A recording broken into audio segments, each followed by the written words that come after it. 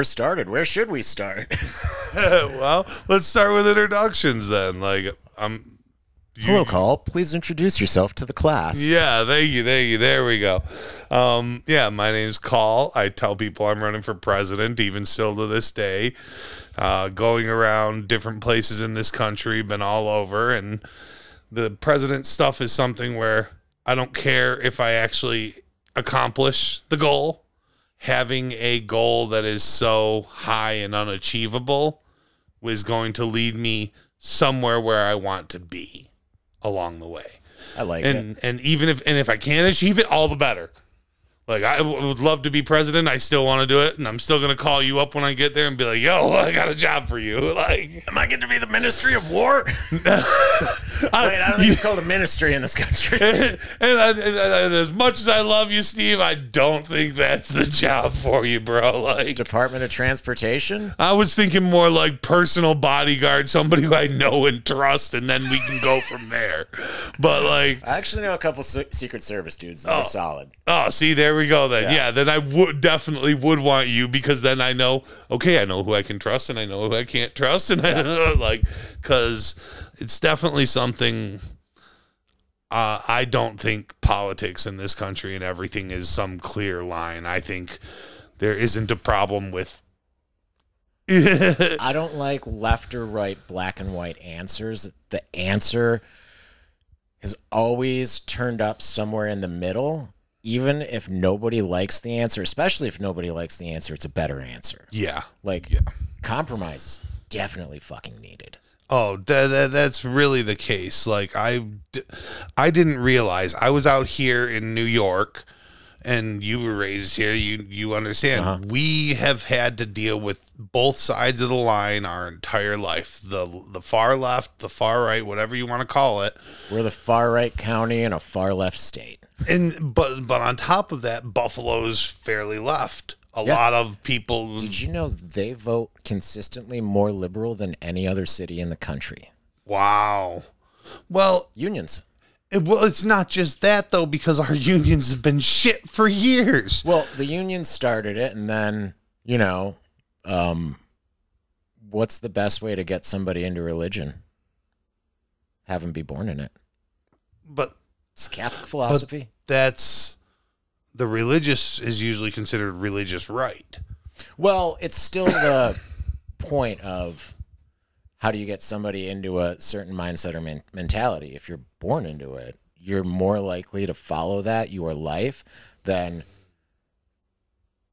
I don't think I could recruit you into the Marine Corps.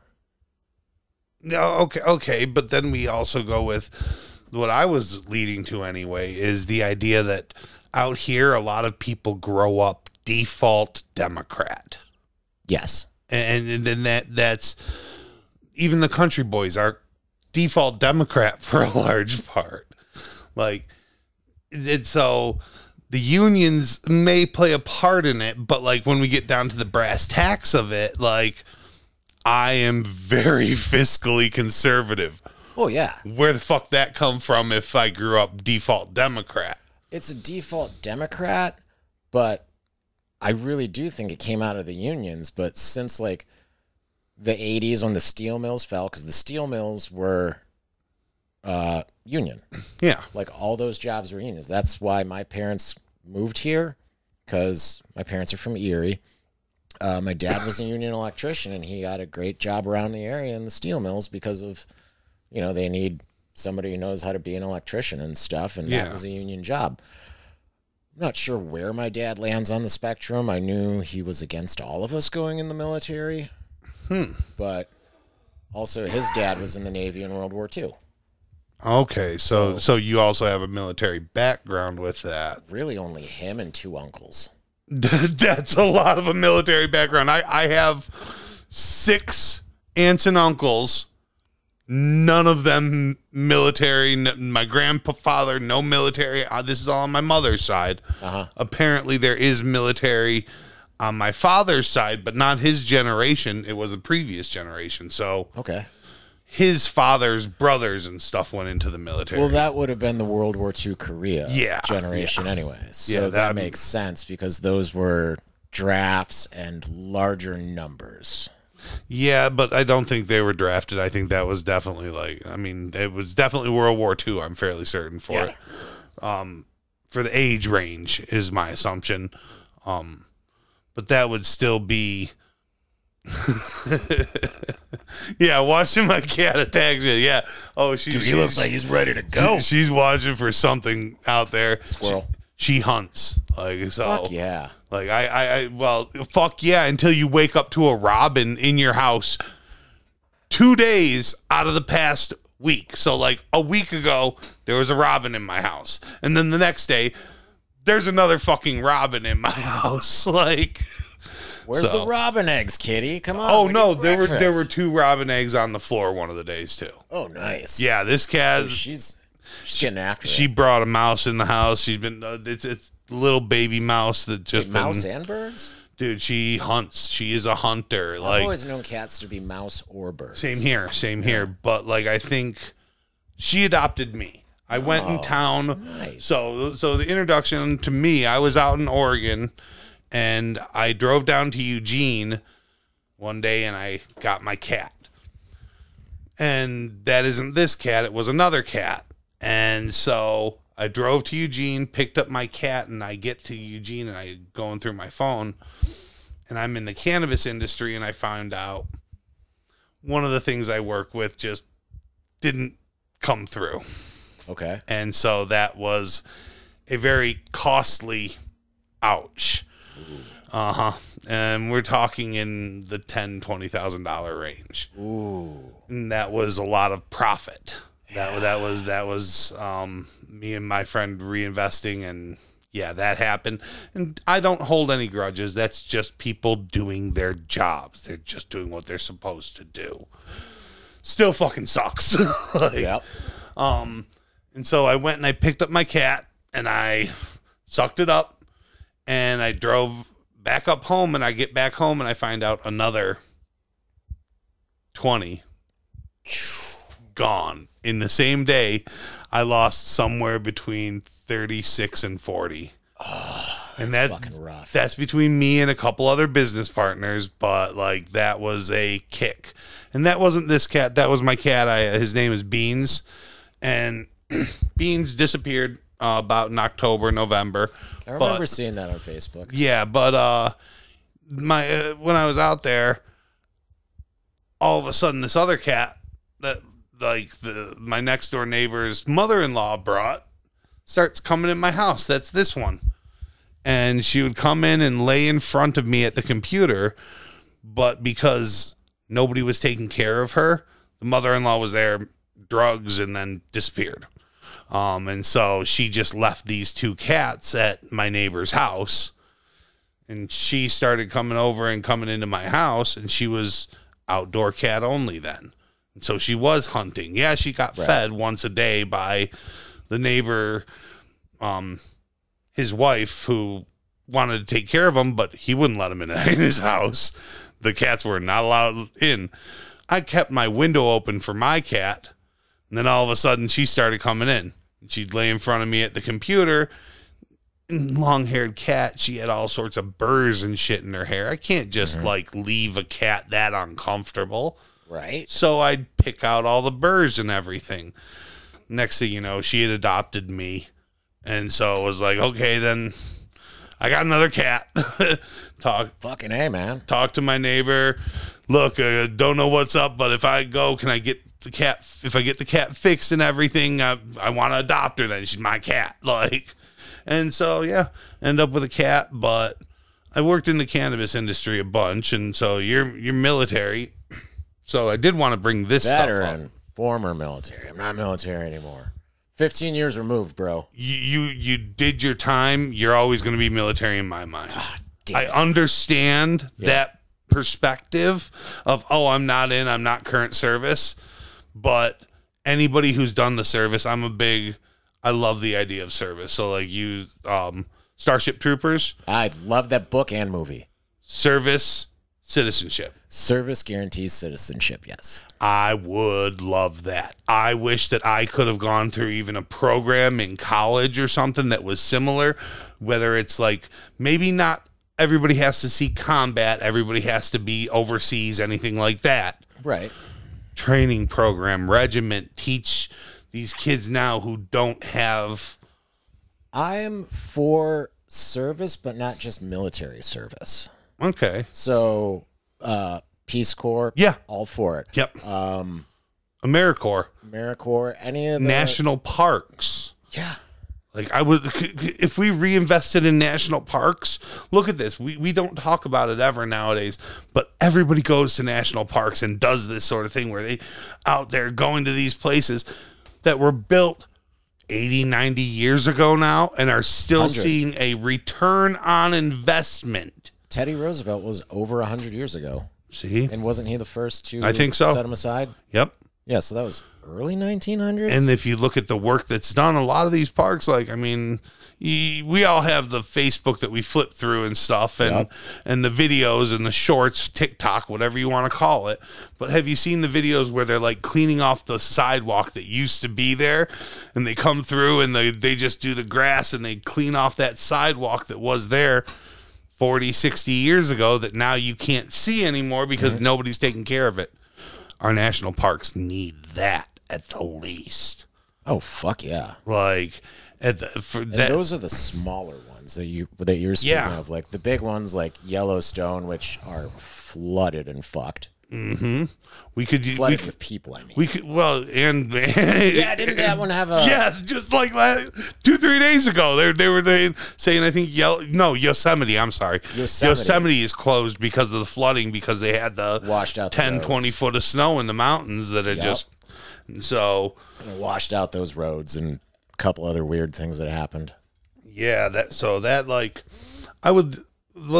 go back to the service-based citizenship. I would love to see a minor requirement. I don't care if it's Peace Corps, AmeriCorps, anything. I would love to see that. Hey, you want to do this? Maybe we offer a benefit back as well, you know? Yeah, I mean, like, I don't use the VA, like, whatever you call it, like going to medical thing. Yeah. Because I really don't have any medical issues. But VA home loan when I bought a home was fucking amazing. Mm-hmm. Well, the GI Bill. I mean, college didn't work out for me, but it was great to have some money coming in while I was trying to figure out what to do with my life. And there's different incentives that we could offer as a government to the people to do this stuff. And heck, I actually, another one that I think about quite a lot, because let's be real, I said it at the start, I want to be a politician. I've always... Yeah. It's what I'm good at. I'm good with people. I'm good with in between. I'm good with figuring out who can do what. I would love to see something where you go to Washington, D.C. and participate in the process. Learn the process of it. That way you would have people who are more, hey, I came back to my hometown. I really enjoyed that. I want to be a part of it. Like, I would love that, to see that going forward in our country, because it would encourage participation in the system, which we do need desperately. Like, we are lacking people for any level of government job right now. And then the people we do have appear very inept. Appear? I'm not just talking about the current president. No, but even just just like appearance. Like, they are inept. They are. Yeah, they're shitty liars too. And what percent of them are over 50? All? Yeah, pretty much. And what does that say about our generation? Is that a good thing or bad thing? Or is that their generation gatekeeping? I think it has a lot to do with gatekeeping, personally. Incumbency, it's a big money game. Yep. And it's hard to unseat an incumbent without boatloads of fucking cash. And the only way you're going to get that boatloads of cash is by people know you're willing to play ball.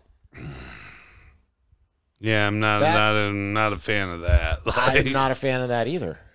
And so, how do we encourage people to participate in the process? Ban money.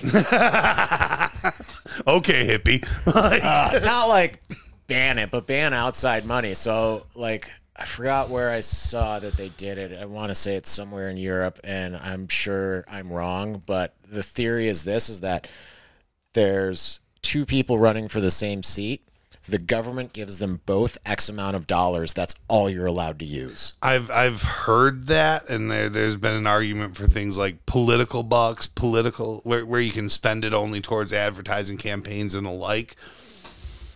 But then we don't end up with people, whether you like him or hate him, like Donald Trump, who are willing to invest whatever they have at the age of 70 or 80 to just try and make things better in a system that's already corrupt. At least that's the way I view it. I think the best thing that I've ever heard him say was, of course the system's corrupt and fucked. I've used it to my advantage. Yep.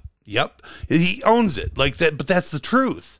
Because the system is so corrupt, where the ineptitude and the ability to manipulate the system is more powerful than the system itself. And to keep the status quo as that is the thing where you're going, we want to keep it this way because it just keeps lining our fucking pockets. Well, see, and I don't think everybody does that. I think most people are in politics to do what's right by them on either side of the line. I think they're just doing what they feel is best a lot of the time. And we got people who disagree in what they think is best, but these people are just, they want to help. But once you get in there, there's a misquote Immortal Technique. You don't become a part of the system becomes you, you fall right in line with everybody else, and that's what I hate about it. Mm-hmm. But that's why you need outsiders to come in every now and again and shake the whole system up. Like, whether Republican or Democrat, man, I fucking hated George Bush. Like, I hated the push for war. I hated and now we see what used to be the party of peace, the Democrat Party, cheering on war in Ukraine. Like, I want peace. Like, I don't care. So it's. Have you heard that us funding Ukraine and starting up our war machine again is the thing that's preventing us from being labeled as being in a recession, because our GDP is so far jacked up just from that currently. And it's going to the fucking war effort to go to Ukraine, because they took down our stockpile of what we had left after, we ended Iraq and Afghanistan. And so we had a stockpile to be ready for the next war and, train people and all that fun stuff. And we've had to crank back up production to keep them going. Yeah. Well, I talk about this with other people. This was a discussion on the drive down to Pittsburgh to go see Prof the other day. Uh-huh. We foster our own economy by giving out loans to other countries, which are then used for our armaments, because America is the armament capital of the world. We produce weapons like no other. That's the push to get people into NATO. No, I'm serious. Bring this country into NATO. Oh, you don't have NATO 5.56 rounds and guns that fire 5.56 rounds? We just so happen to sell those. You don't want them for us? Hey, Britain sells them. France sells them. No, it's kind of a fucking racket. It is. No, it is a racket, because I don't care what we spend the money on personally. I'm for. Book you would enjoy. It's a short pamphlet-y book. It's called "War is a Racket." Yeah, I've heard of it. I might have seen shorts on it. Do you know who wrote it? No. He is a super famous Marine. So he is one of two Marines to get 2 Medals of Honor. Oh. Major General, so it's 2-star general when he retired, and his name was Smedley Butler. Smedley Butler. Yeah. Okay, I do know the name, and I probably have. I don't think I've read. I know I haven't read the book. I believe I've probably seen. It's more of a pamphlet than a book. I've probably seen podcasts or something of the like on the subject, and I think even directly on the book itself. Yeah. Because I also haven't actually read, but I know a ton about the hell's the other one there? You referenced war is a racket, and then so I would reference, what the fuck is it? The stuff about the CIA and Confessions of an Economic Hitman. yes, thank you. Yes, there we go. Good one. Because that Found out about that one from a Hustler magazine. That explains the leverage of war. Yes. Before the racket of the arms manufacturing and trading and the continuation of profit from war. It explains how we start the intifadas in other countries in order to get into the idea of war. And so that, to me, I follow all that aspect of it a lot, because you said it, war's a racket. Well, I think we could take that racket and do the same thing. Let's go to the moon. Let's science. Let's dig the fucking giant deep hole into the earth to really see what's up. Like, there's a lot of things we can throw away money at. Oh, yeah. That doesn't have to be killing each other. The technology that my company does to clean soil, it was invented by Shell Gas Corporation for enhanced oil recovery. Makes sense. This doesn't work out. Like, the concept was like, if we heat up the earth, it'll loosen up the oils and they can get it to the pumps easier. So it's more viscous or less viscous, whatever. Yeah, less viscous. Yeah. It's not as thick and it can pump easier. And they're like, the amount we're getting isn't worth the amount of energy that we're putting into the ground versus the dollars spent for the energy. It's like, and so they licensed it out, and someone picked it up and they're like, cool. And then someone else picked it up, and I think that was my company at that point, and they're just like, we're doing this with it. Well, and see, now we'd be edging on like my conspiracy theory sort of stuff. So like James Webb Space Telescope. Yeah. We are finding out all sorts of new information that doesn't fit the current model. Yes. And I love that because I'm an electronic universe person. I've been digging into the electronic universe for years. And the electronic universe provides predictive models of what goes on in space. Mm-hmm. So like the example I tend to use with the electronic universe is when they crashed into that comet a few years back. They crashed a space Japanese Hayabusa thing? No, it was European Space Agency. They crashed they went and they got data on the comet, and they were orbiting the comet, and then they crashed the aircraft into it to learn more from it. Okay. When we approached the comet, there was an electrostatic discharge to the spacecraft that was predicted in the electronic universe model. It was not predicted in our current models. Got it. And so the electronic universe offers a few different predictive models of that sort of stuff. And like why I mentioned to Earth, dig into the Earth, find out.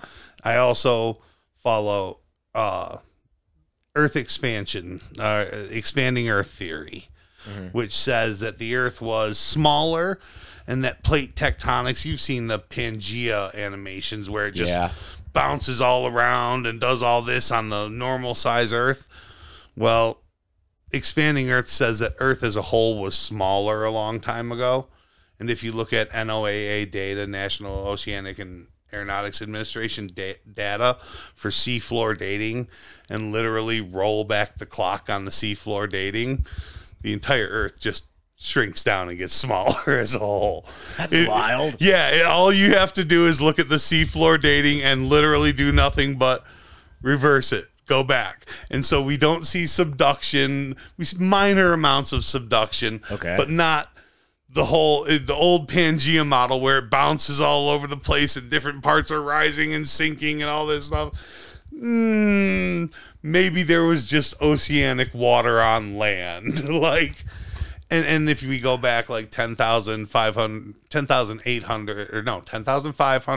and 11,800 years ago, we see meltwater pulse 1A and meltwater pulse 1B, which each raised the sea level around the planet by between 100 and 200 feet, so about 150 feet each one. Okay. And so that's why when you look at the continental plates, and so you see how there's continental crust into the ocean, and if you lowered the sea level, how certain portions would be above water then.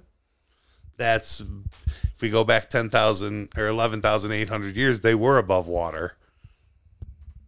That's fucking wild. Yeah. Like this stuff's proven out. Like this isn't conspiracy theory. The expanding Earth, the electronic universe, those are conspiracy theory and not proven out yet.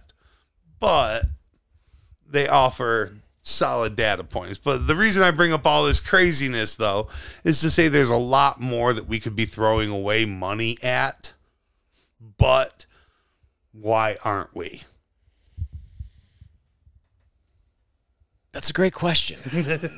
Because it's easier to throw it away at war because we already have the war machine built in this country. Yeah. It's really hard to think of a time that this country has not been at war. Yeah. Like even during like quote unquote peacetime Marine Corps times, like during the 60s, 70s, 80s, and 90s, it was the Cold War. Yeah. Yep. Like minus the 90s. The 90s technically wasn't the Cold War. But even still, when I went in 2003, so in boot camp, like you sing the cadences while you run, the killing cadences were about killing communists and Russians. Oh, wow. And like we were firmly 2 years into Afghanistan and Iraq had just started.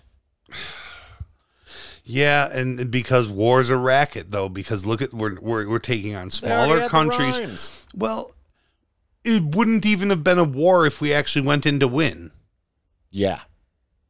Like, that's the whole thing. We didn't go in to win. We went into nation build. I don't know why we went into Iraq. Honestly, still looking back, like, I've heard things where it's like, we did it for this, and like, not to like, I forget what the fuck they said was going on with Iraq. Like, what was it, weapons of mass destruction? Yeah, yeah. Okay, maybe they did, maybe they didn't, maybe they got rid of them. But when it comes down to it, like, he did stabilize that area. Yes. Having Saddam there was having a stable fucking Middle East. We went into Iraq for the same reason we killed Gaddafi in where he didn't Gaddafi? Want to join the World Bank. It has to do with money. It had to do with a African backed gold backed dinar, an international trade currency in Africa that Gaddafi was trying to institute, that would have been backed by gold, similar to what we're dealing with the BRICS Bank right now. Mm-hmm. But right now, we have no retaliatory response to the BRICS Bank because of the nations that control the BRICS Bank. Brazil, India, Russia, South Africa, and China. And what are we supposed to do there? Like, it's... China doesn't want to have a world currency, though, because it keeps their billionaires in check. But China wants to be able to trade on a global scale with countries like Africa without having to do a straight leverage deal. They would like to be able to. Profit is mutually beneficial for both nations. Mm-hmm. If you can back the investment in a mine and have the miners who own the mine and run the mine make a profit, that's good, because where do they have the choice to spend the money? They spend the money on Chinese goods that are no longer being shipped to the United States. Yeah.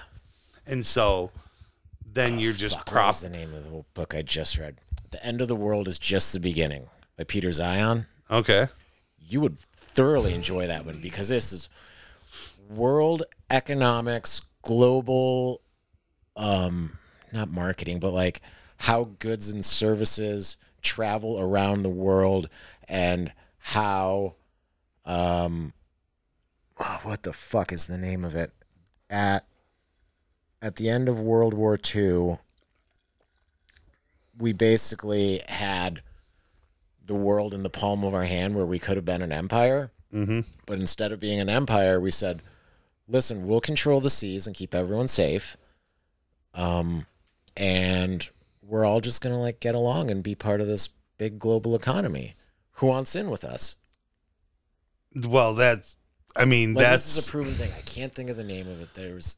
There was some meeting, like we literally had it in New Hampshire, like at a ski resort in New Hampshire, and that's basically the economy of the end of World War II up into the Cold War. The start end of the Cold start of the World Economic Forum, and that was taking, what is it?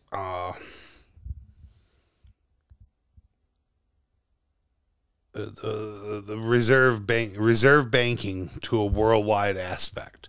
That was because do you know the Beast of Jekyll Island? How reserve banking came out of Jekyll Island in I thought reserve World banking War came One. with Nixon.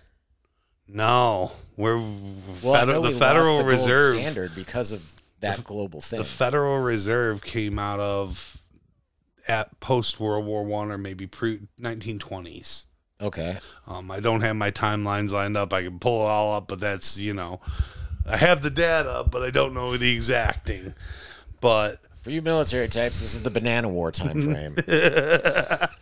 But what we did was, that was when we had a meeting on Jekyll Island. Okay. And came about with reserve currencies, so we could hold X amount in reserve and loan out X amount, because that was, I'm trying to think of the name of the form of, or the theory of economic development that is. There's a name for it. Keynesian economic. Okay. And what it is it says, loan out money, give out money. If people fail, who cares? Give out the money, see if it works, and try and build more. And that's what's created our entire industrial economy, and everything that we have right now is let people fail. It doesn't matter. Like, who cares if you don't collect? What we end up with by building cars in foreign countries is we end up with metal extracted from the ground that's now sitting out in public that we can just, oh, what happened to the metal? It's right there. It's in the scrap yards. It's cars all around. That metal didn't come from our ground here in the United States. It came from other countries. And so we end up with a tangible asset.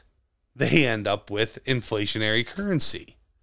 That's pretty fucking brilliant, actually. Yeah, it is. I'm not saying it's like not brilliant. It's fucking ruthless. Like, well, yeah.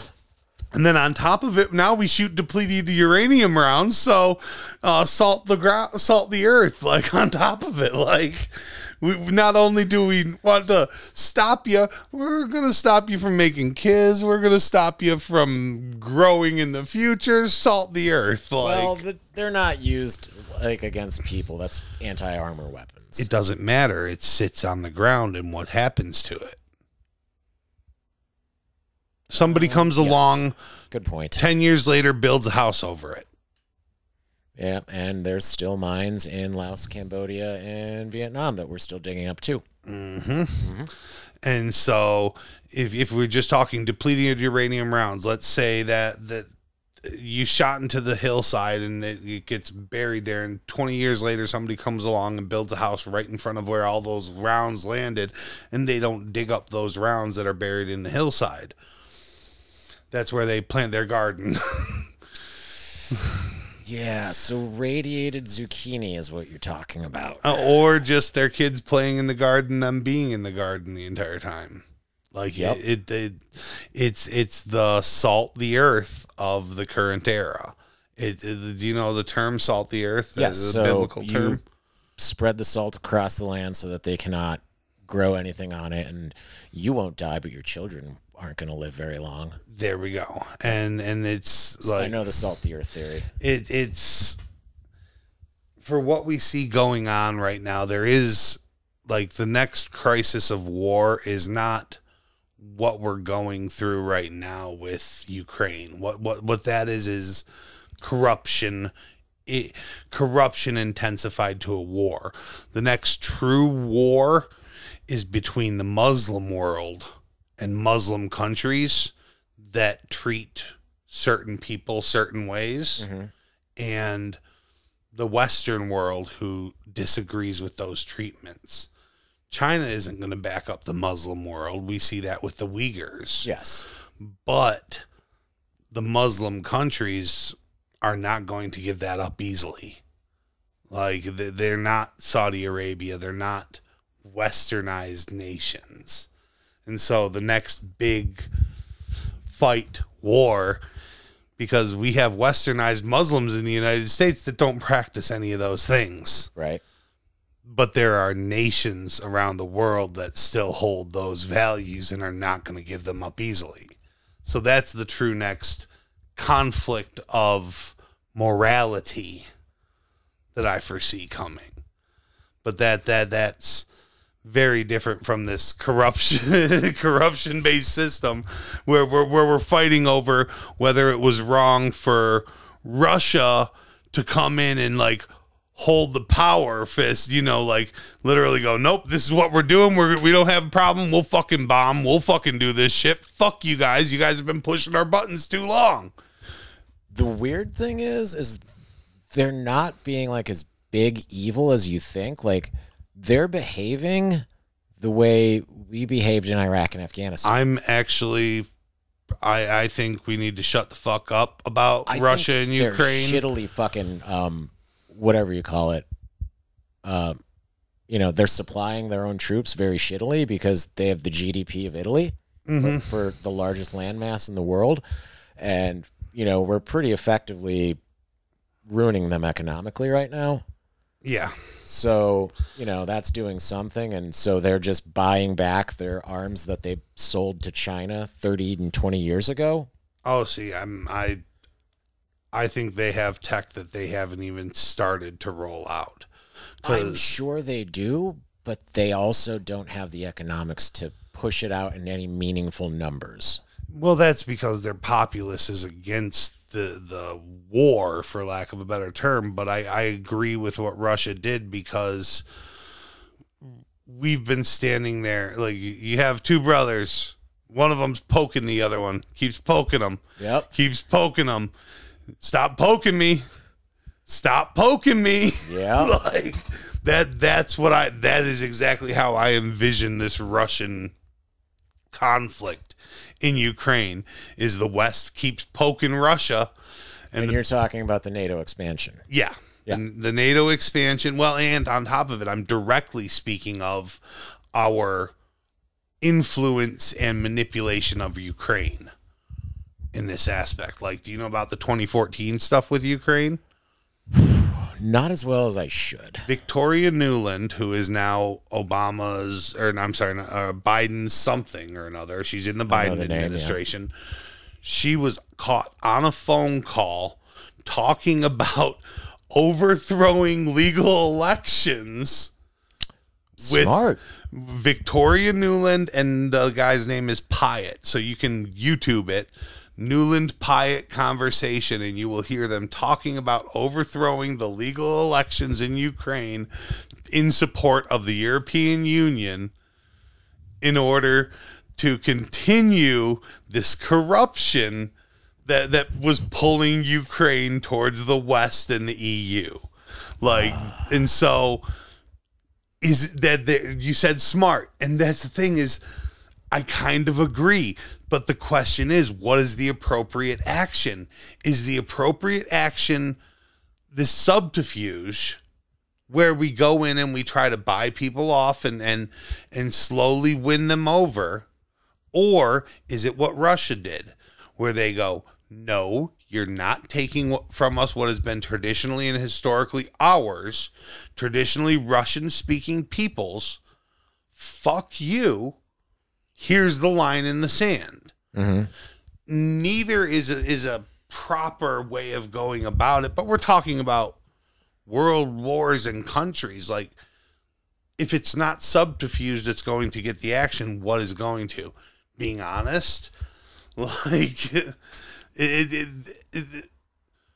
what the Western world has done is not an honest way of going about gaining Ukraine's trust. What Russia's doing is an honest way of going about claiming what they feel is theirs, but it's not moral or just. Right. Everyone else is against them. Yeah. Yeah. And so it's this complicated question. I find the subterfuge to be antagonistic to a point of warranting a response. Mm-hmm. So that's why it sucks what Russia's doing, but it's like, what the fuck did you expect? You keep poking the bear for so long, and you're surprised when the bear gets angry. Yeah, that's what they do. And so, what do we do? How do we create a peaceful world? Because then at the same time, I don't want a one world government. I don't want a one world government either. I thoroughly enjoy variety and other cultures. But then we have the other question that goes right in hand with that one, which is, do we want a unipolar world? I don't know if I want unipolar, but I at least want shades of gray. Okay, but right now, for the past since World War I, we've had a unipolar world. We have had America on top, period. Yes. And so, well, I don't know if I'd go back to World War I with that. I'd go back to whenever we cranked up our industrial production, which I would say was around World War I. Post-Depression, maybe. Yeah, I'd go with Depression time frame when we started cranking things back up with public works, which again brings us back to yeah, doing something for the greater good, not just yourself. Well, and to wrap, service guaranteeing citizenship. Well, and to wrap all this in, it's what is the turning of the ages or whatever. Strong men create good times. Good times create weak men. Weak men create hard times. Hard times create strong men. And here we are again. And so it does seem like there is a cyclical nature to what's going on and everything. I believe I've heard it's an 80 or an 84-year cycle. Yeah. Where there's basically something big like World War II happens, and then like it mellows out, like, you know, it looks like a sine wave up and down, and it's like an 84-year cycle of like hardship to good times, and then back into that. Yeah. And like by that standard, we're about at it, because World War II is in the 40s. Mm-hmm. And well, let's link this in with the conspiracy theory stuff that I was talking about. If we're getting through all this, it takes about 60 years, or it did take about 60 years, for anything that was well hidden, a conspiracy, to come out public view. Yes. And so we're about up on time on JFK. And they keep hiding that one still, I believe. Yep. They're not releasing they it. do. They won't release it because our own government did it. Like, however we want to look at it, the government held a hand in it. Probably, but at the same time, Russian disinformation was happening back then. Yeah. They were smart enough to just say, plant those little seeds in places and say, oh, it was this, oh, it was this, oh, it was this, and smart enough to like put a couple things in there to like give you those seeds. I think that one is so fucking muddy. I don't, but how much do you know about LBJ? I know his name. Dig into more about LBJ yourself. And I know he was like really, so read about JFK's like handshake theories? No, I haven't. So basically, like, he really studied handshakes. Okay. And like how to give a good handshake so that like people would trust you, because it's like first time meeting foreign dignitaries, stuff like that. So like really good solid handshake, not too hard, not too soft, really in there, like everything about it. Like he really studied handshakes. And LBJ is a lot taller than most people, and like Texan, and like would try and stand over them and intimidate them. But because of JFK's, what happened to his back in World War II, when I don't know what it was, maybe it was PT boat sank or something, but he basically had an injury where his back was stiff. And it appeared he wouldn't cower to LBJ. So like when he shook his hand, like he was there, like stiff, but he's also a fucking World War II Navy veteran. Why was he going to back down from you? Like, the man should have died. Yeah. Like, back then, he's like, I'm not afraid of death, and I'm fucking Marilyn Monroe. Fuck yourself. Well, LBJ is known, it could be considered conspiracy. It could be to have hit squads in Texas even before. Really? Yeah. LBJ was not a good man. He got a lot so he done. was like Clinton in Texas? He's fucking ruthless. Gangster. This man was fucking ruthless. But that being said, like, he did pass civil rights stuff. Do you know why he passed the civil rights stuff? Not a clue in the world. He was sending his drivers down to Texas for him, and they would get stopped and wouldn't be able to do things his drivers were black. Oh. And so he would send them down to Texas, and they would get stopped, bothered. He wasn't able to do things. This is documented. This part is, anyway. And so that was part of his reasoning. He got tired of them being stopped and harassed just because they were black and doing their job. Like... Yeah, LBJ was like, he got a lot done because he was a strong arm, ruthless cunt of a man. Like, he was mean. He was ruthless, and he understood power and how to leverage and get things done, which is how he got the civil rights bill through. He didn't get it through by smiling and shaking hands. He got it through because people knew you don't cross him. And so it's definitely and that doesn't even get into his ties to organized crime or anything else. So I'm a conspiracy theorist, and so I typically ask people, was JFK killed by a lone assassin named Lee Harvey Oswald? As a Marine, I'd like to think he was, because Lee Harvey Oswald was a Marine. I'm just like, I mean, I believe he could pull off those shots. Somebody could. Yeah, Lee Harvey Oswald also had ties to CIA. And Russia. Yep. And so it wouldn't surprise me if he could pull off those shots, but that's why I also said lone gunman, because that was also the pushed by the different angles of the bullets impacting also. Well, not even just that, but it was pushed that it wasn't through his ties to the CIA or his ties to any of the governmental organizations or Russia that caused him to do it. He did it on his own. He was just a crazy man shooting people. Like, yeah, not a lone gunman. Like, he might have been a lone, but it doesn't mean that he was not incentivized to attempt this. And so, anyway, about it, I don't believe that the story that is accepted as the truth by the federal government is the true story. I mean, that's a smart thing to do anytime they give you a story. So we've talked about all this stuff. Let's talk about some of this other stuff here. Otherwise, we're just going to go like deep. You know, I could just go conspiracy theory, but I'm okay with that, though. Well, let's bounce around a bit. I want to push for this. We can go back to conspiracy theory, but so I work in the cannabis industry. Good. I was hoping we'd go ahead. Okay, cool. And so with working in the cannabis industry, I have friends out in Oregon. Go ahead. I don't care.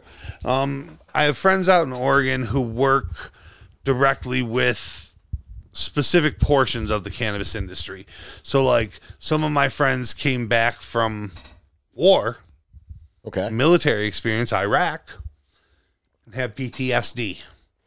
And so they've been looking for specific strains, specific terpenes, and specific patterns that help them sleep, that help them overcome this stuff. And that's both in the cannabis and now psilocybin, magic mushrooms and stuff. Yes. And so, like, I have a lot of interest in this. I've worked specifically with extraction, so my knowledge base is a lot in the oils and the extracts in the industry.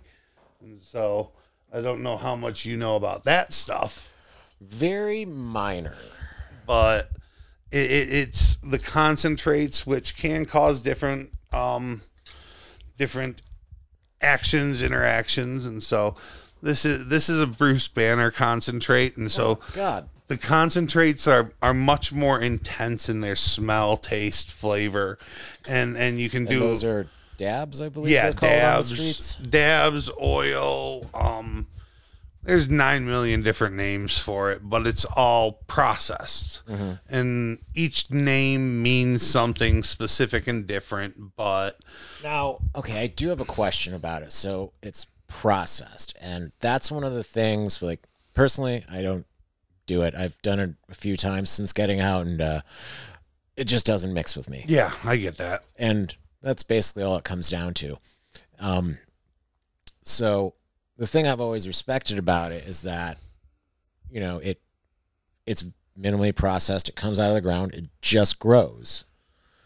So what's the process? Like, is it like process like, oh, they process it like coca leaves come out of the ground and it becomes cocaine once you add all these other chemicals to it? Or is it just like, I saw something online where somebody was like pressing buds with some like perforated paper into this other thing, and that was coming out. Like, is that Yes, the process? that's what's known as rosin. Okay. Is when it's just a pressed product. And sorry, getting cotton mouth, and I haven't even smoked. That's okay. You've been like straight going at the microphone like you were Teddy Roosevelt back in the like train days. And, like, took a bullet, kept talking. Don't give a shit, bro. Like, yeah, you should have cotton mouth. but this there's different forms of processing. One of the first ways that they were processing in large scale was CO2. CO2 would be pushed through the dried plant, and you would end up with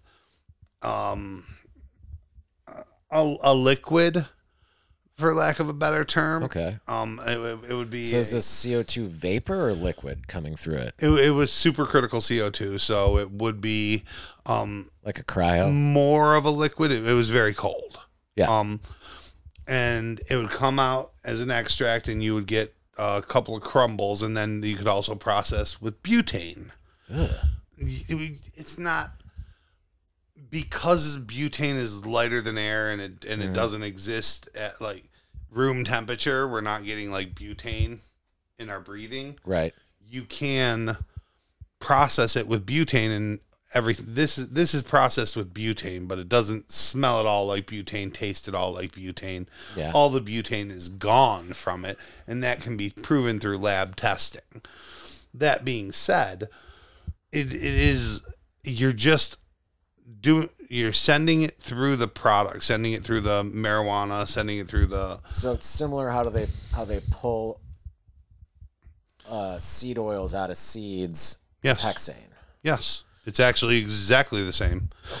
Okay. Which I'm also against seed oils, just so you know. I'm learning about seed oils, and I am not a fan. Yeah, the more you read, the more you go, okay. Yeah. Fuck, I've been poisoned my whole life. Yep. Well, you know what that's the saddest part is? Huh. How much I love chicken finger subs. I Well, love deep fried foods. we can still do chicken finger subs and deep fried foods. I You know, just just have to cook it in beef tallow now. beef tallow, butter. I mean, as long Well, as that's not so good for deep frying. Like beef tallow is Okay. actually good for beef. I have for no deep clue fat about frying. deep frying. Honestly, is It's not. what they used before seed oils. Okay, I know that they use beef fat and lard and tallow. Ghee. Yeah, that's clarified butter. Yeah, and so like I know that they use that sort of stuff. I didn't know. I've never been big on deep frying, to be honest. It's never been something that's like up on my list. I mean, chicken wings, chicken fingers, pizza logs, I the normal ones. my favorite for chicken wings, we're from around here. You send them through an air fryer, Yeah. but I'm talking the forced air pizza ovens where you send them through like 4 or 5 times, and you just get this. So like one of the beautiful- conveyor belt ones? Yeah. Yeah. And you just get this beautiful crispness to them that you don't get, and then they're dry and they're fried still. Like, that's the way to do it. Like, So one of my first jobs after I got out that I was fired from, because you should never hire someone just out of the Marines to be a bartender. Sorry. I was working at EBC, and Duper got me the job because he's friends with Yeah. my brother. And I'm like, you know what'd be amazing? He's like, what? Bacon wrapped chicken wings. So he made like 5 or 6, just like he did it once. Yeah. But he had to like par make the wings and then put the bacon around it. So, because, you know, they cook at different speeds and temps. But it was fucking amazing. And see, actually, now that you say that, that actually would be a plausible thing to do with the air fryer, especially the oven. You could send the chicken wing through and cook it by sending it through like 3-4 times, then wrap it and then just do it once through. So we might have to try that one here in the future, because on top of it, we need someone with a pizza oven. Well, if you did it right, you'd be able to pop those bones right out and just pull them out. So then you'd have a boneless actual chicken wing, not the boneless wings. I am on board for this. And then this is like a 9 out of 10. When you said it, I'm like, yo, there's something that ain't been done. Like, oh yeah. And then you could take it as well, throw on some like barbecue sauce or whatever, and then either throw them right on the grill real quick. Fuck yeah. Dude, you could probably charge an arm and a leg for it, and it wouldn't be that much more. When you throw that on the grill, people are like, why would you grill a wing? Don't you deep fry them? I'm like, no, you grill it after you put the sauce on, because it caramelizes the sugar on. Yep. Oh, yeah. Dude, I'm going to have to do this. I've been talking about food truck ideas with a few other friends, and man. Ooh, yeah. Well, I'd really like to do one, but like we looked at the numbers. Let me ask you a question. What's the best food truck you've been to? Because I know you've lived other places than here where we have 2. I gotta say, there's different food trucks for different things. One food truck I would go to out in Portland, right? I lived in Bend, Oregon. I shortly lived in Portland after high school. Wasn't for me. Okay. Like at all. Not my thing. Bend is in Central Oregon. I know where it is. My best friend is from near there. Okay, yeah. There's Bend, Redmond, and then there's Lapine, which is south of Bend, and then north of Redmond there is Madras. And so if your friend lived near there, they're probably one of those towns. He would always just say, I'm from near Bend. Oh, okay. Yeah. It's a tiny town called Gilchrist. Gilchrist. Okay. Yeah. Gilchrist is a very tiny town. Yes. Yeah. That's where he's from. Okay. Well, I lived in Oak Ridge, which was in the mountains outside of Lapine. It's in between Lapine and Eugene. We actually know someone who lives in Bend now. Yeah, my cousin Donnie. No, not her. Only him. Emily Ketty. Oh yeah, Emily does. Yes, she does as well. Yeah, she loves the hiking, mountains, all that, and everything. Ultra running is what she's doing. Oh my god, that's insane, dude. She's a fucking badass. Yeah, don't get me wrong. It is badass, definitely. Just I'm a pick up and carry heavy things guy. I'm not like, dude, me too. I'm not a runner. I'm not like, oh no, I like swimming. I don't mind rowing, but pick up and carry heavy things. Yes. When I was in the Marines, I was referred to as a 6-mile Marine, and that's because I ran 6 miles a year. I ran my 3-mile PFT twice a year. I did 6 fucking miles a year, and I was very happy at that. Yeah, I've never been a runner, man. Also, if you look at me, you'd be like, fuck yeah, that kid's like a PT stud. Like, I could do my 20 pull-ups, score up perfectly there, do my 100 crunches, score perfectly there. When it comes to the run time, 28 minutes is the fucking drop dead time you fail. 27:45, 27:50. I'm like, fuck yeah, it passed. yeah. That's, well, getting to bring that stuff back to the service citizenship, like service for the country.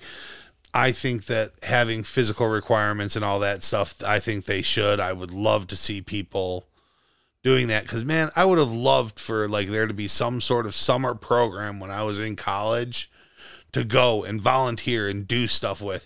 Even if it's here, we're in the woods at a national park, go pick up sticks and clean up the forest. Make the walking trails beautiful. Yeah. Yeah. Like, I would love something like that. But I also realize I'm a giant compared to you. This ain't being recorded like I do my podcast or anything.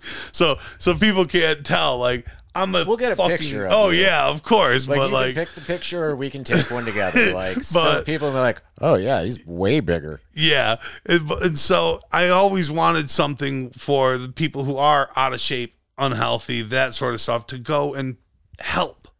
Because, man, I would have signed up in college. It wouldn't have been any problem, and I would have been much better shape to be able to do this. And especially a continuing volunteer-based program, I probably would have continued for many years to do it, because I want to be a politician. I like the idea of service. Anytime I went in and talked to military around college, they just looked at me and went, yeah, okay. They're like, dude, lose a person and wait. Yeah, and I get that, but... Well, it's fucking messed up because height weight standards... I was technically overweight when I was in, but I had a first class PFT, so they're like, whatever, you're fine. But like, yeah, so 5'9", I think it was like under 170 is what I should have been. I'm like, absolutely not. The only time I'm in the military when I was under that weight was graduating boot camp, and I looked like a fucking Holocaust survivor. Like, if I were to show you that picture, you'd be like, from graduation day, standing by my mom and my senior drill instructor, you'd be like, dude, like, eat a fucking cheeseburger. And I did immediately. And you're very average in build, average in size. I'm 6'3", and like, I've always been, I think always in high school, even, I was always over 300 pounds. I could see it. Like, and so... I think, who was our biggest varsity wrestler? Chris Raymond. He was like 270. Yeah, bigger than him. Yeah. Yeah.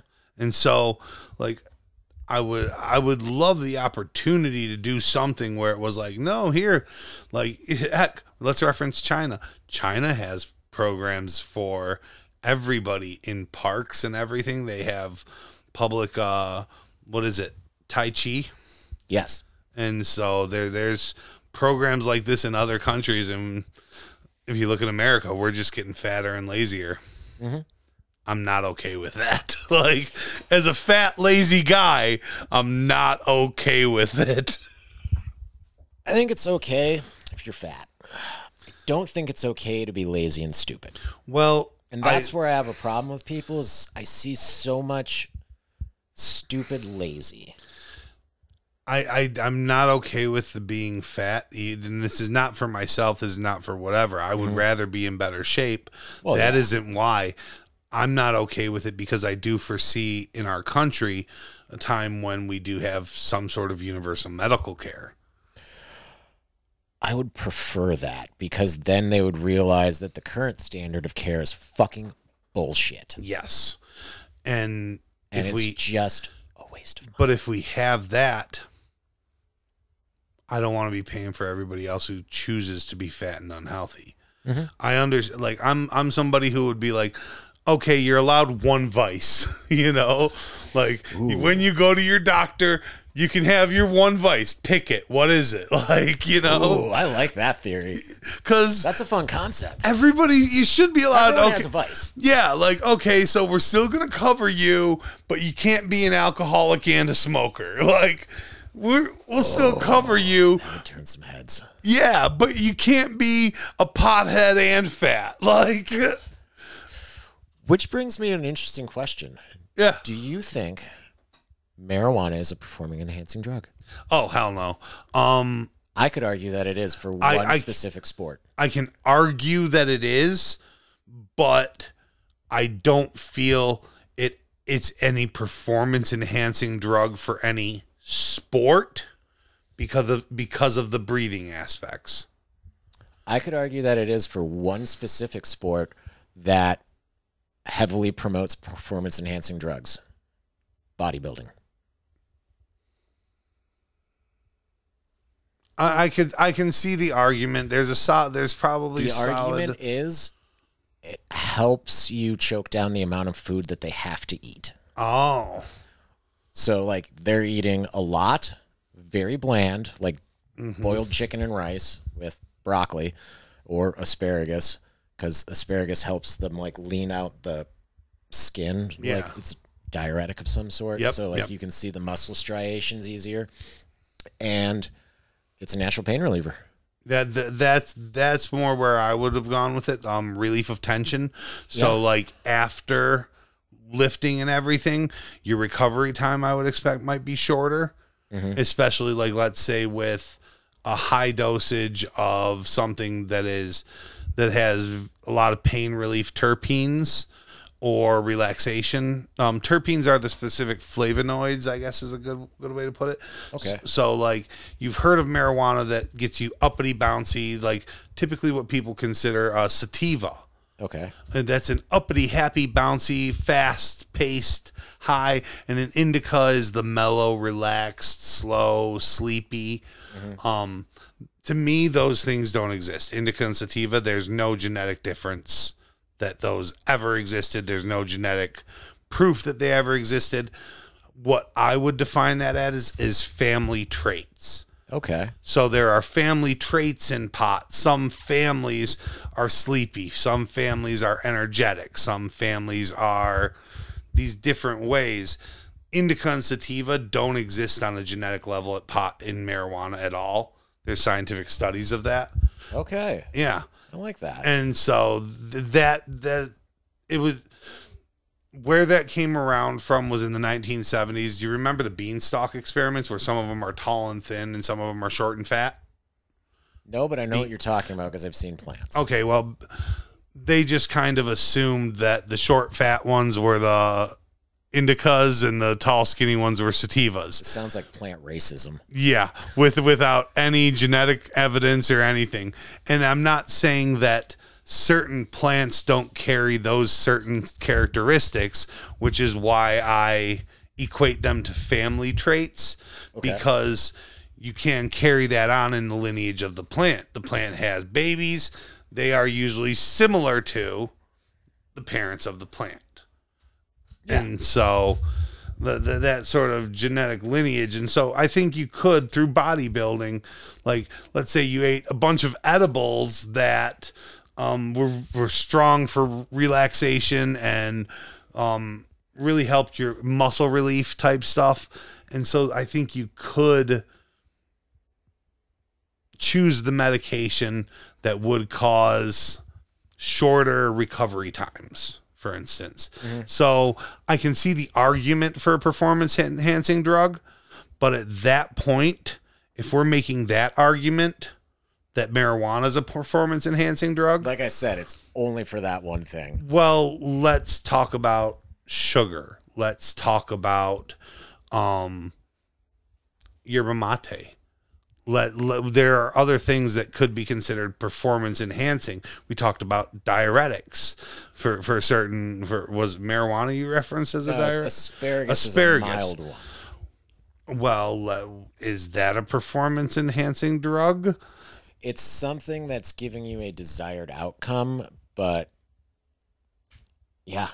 No, it's just a thing. I think the bigger thing with bodybuilding is that it's a quote unquote sport. Like it's a discipline to me. Yeah.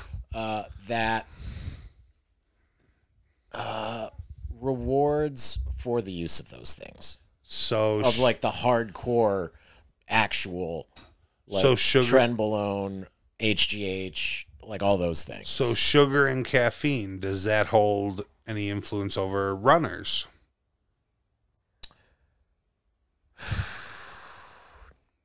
That's only my point. That exasperated sigh is my point. Yeah, and it's a great point that I can't disagree with, because when you look at caffeine just in general, it's a drug. Mm-hmm. Like by any definition that you would give to say what is and what isn't a drug, caffeine's a drug. Yeah. Same thing with sugar. Like I've always been on the sugar one, because that one's been a big one for me, because we just put it in fucking everything. And it's like, we're drugging our children. Yeah. We are creating little addicts. Like, give me my popsicle. Like, okay, chill. Like, I get it. I've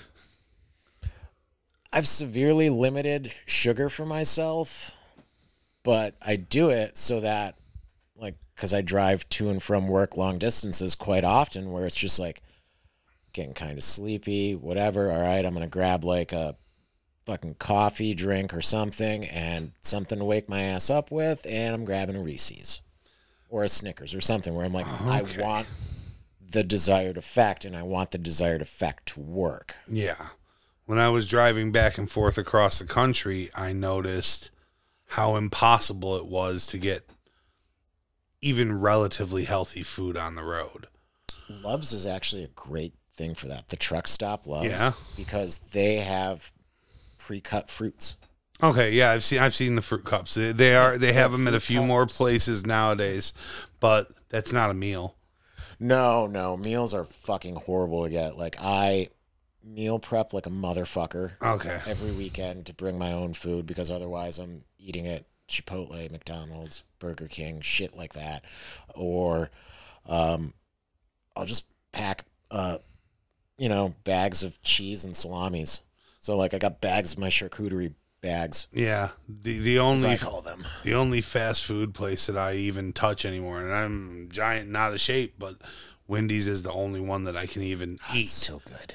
It's the only I can't eat the other ones. If I do, not a good next couple of days for me. Like, I don't blame you. Like, and so it's had to come down. Like, because I was driving across the country. I don't know how many times I've driven back and forth across the country now. That's fucking awesome, though. Yeah. The farthest I've driven was Alabama. Oh, wow. So you're mostly East Coast then. Yeah, if I have to go for work across the country, I'm straight up taking a flight. Okay. Yeah, I've driven, it's 3 days from here to Bend, and I don't mind the drive. I've gotten used to it. Like when we just went to Pittsburgh, and my friends are like, "Oh, Pittsburgh, it's a few hours away," and I'm like, "Oh, it's a 3-hour drive. I'm good." Like, yeah, because I got 2 concerts coming up in Pittsburgh. I'm like, yeah, short drive. Yep. When I was in Bend and Redmond, I had friends on the other side of the mountain, and depending upon weather, circumstance, everything else, 2-3 hour drive, no matter what. And so you just get used to that. I'm going to be in the car for 2 hours. Like, yeah. Okay, well, I can West stop. Coast, the Western United States, I should say, not just the West Coast, is way bigger than people on the East Coast think it is. Oh yeah. I love looking at the dispersion on the East and West Coast. Like out here, 15 minutes. Yep. You 15 minutes, you're in another town. Might not be a big town, but it's another town.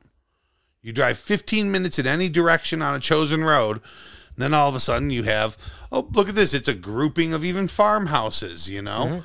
And so that's something that I've gotten used to out here. You go out there, and I think it has to do with, it was horse and buggy back here. Yeah. And that's why everything's 15 minutes apart, because 15 minutes apart back then was half a day on a horse and buggy. Yep.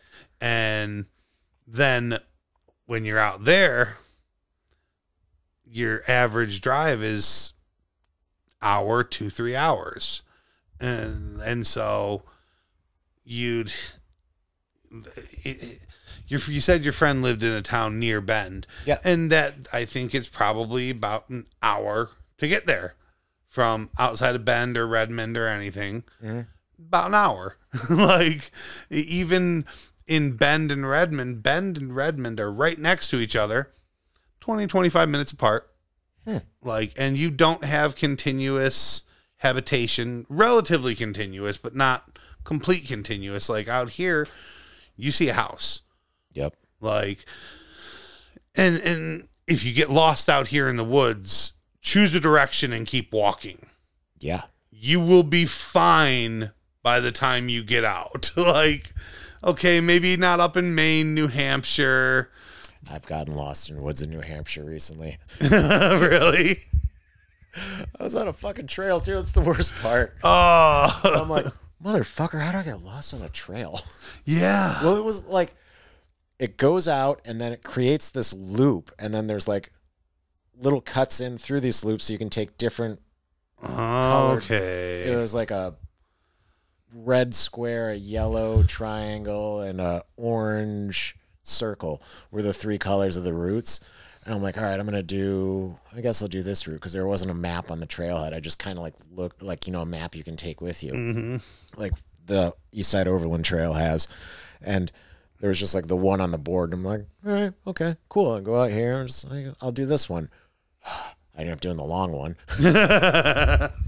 So what was it? Was just marked different ways and you got turned around, or I got turned around and then like something was like, because it was early spring. It was like early April and I just got some like new hiking shoes and I wanted to try them out. I'm like, let's try these out. Some awesome trail by my site in New Hampshire. Might as well. Yeah. I'm just like, ooh, okay. Yeah, that's one thing that I came back to Western New York, and when I was out in Oregon, when I was living in that, I mentioned I lived in Oak Ridge, tiny town in the mountains. You're out of town 15 minutes, you don't have a cell signal. Yeah. Like, and me being the big guy I am, I was like, because this is during COVID and everything. This is when I said I gained a fucking 100 pounds. Like, yeah. My buddy moved into my house and I'm like, oh, cool. Somebody I can go and go, hey, come on, let's go here and do this. Yeah. Because before I was on my own and I know better. Because all it takes is you walking down the wrong trail, you slip and you fall, twist your ankle, like, and you're done. And you're done. And nobody finds your truck for another week until somebody goes down that exact road that you were on. And so I didn't get to do any hiking or anything out there, which was really disappointing and didn't help my health any at all either. Mm-hmm. And then when my buddy got there, he is skinny, angry, cigarette smoking film person. Oh. Who doesn't do so much of the hiking and everything. Oh. And he's ex-military as well. So. Wait.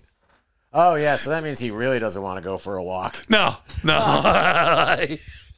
And so, like, okay, cool. But, like, that also was disappointing because it stops me from being able to go and do that because all it takes out there is you slip in the wrong area and good luck. Yep. Like, especially when you're in the mountains like that. Because every trail, for the most part, is right along a slope. Like, it's a scary thing. As much as I liked it out there, it was like it kind of came to the realization because that comparison to out here, you get lost in the woods out here. Like I said, pick a direction, walk. You'll come across a road or a human. Yep. Like, or a farm. Yeah, like out there, pick a direction, walk. You could be gone for months. Like... So, yeah, that's something I've never had to deal with just walking around here. Well, East Coast, man, the entire up and down the East Coast, like, yeah. Have you ever spent any time in New Jersey? Well, I've gone to New Jersey. Is that Atlantic City? Yeah. I went there do you listen to Tim Pool by any chance? Okay, I'm a big fan. That's who I listen to. They had the Mines convention a few years back. Okay. And I went to that, and that was in New Jersey and Philly, right across the bridge. And I stayed in New Jersey, and I went, holy shit, I hate this. So the traffic is absolutely fucking atrocious. Atlantic City is not the shining part of New Jersey. North Jersey is pretty cool once you're a little bit away from the city. Yeah. But the part that I really love about New Jersey is, well, one, the food is fucking fantastic. And I love food. If you look at me, you'd be like, you look like you just eat boiled chicken and rice. And the answer is no, I don't. I work out so much because I love food. But anything you want, you can get within an hour in New Jersey. So, like, name a fucking country, you can get that country's food, and it's amazing. You might not be able to communicate more than by, like, pointing at things, but it's amazing. That makes sense. And also, like, I've done a lot of work there. Like, apart breaks. Oh, look, there's a local distributor. Oh. I can just drive there. Perfect.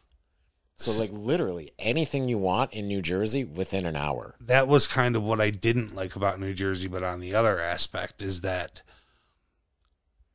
anywhere I went, not even this 15-minute stuff, I didn't see any substantial amount of woods. I didn't see any substantial amount. South Jersey, that's where most of the woods are. Yeah, and I still thought it was pathetic. Like, that's where they call it the Pineys. Yeah. It's big pine forest, and that's where the New Jersey Devil from Lore. And there were still houses all throughout that forest, at least the ones that I saw. Like, so I've worked.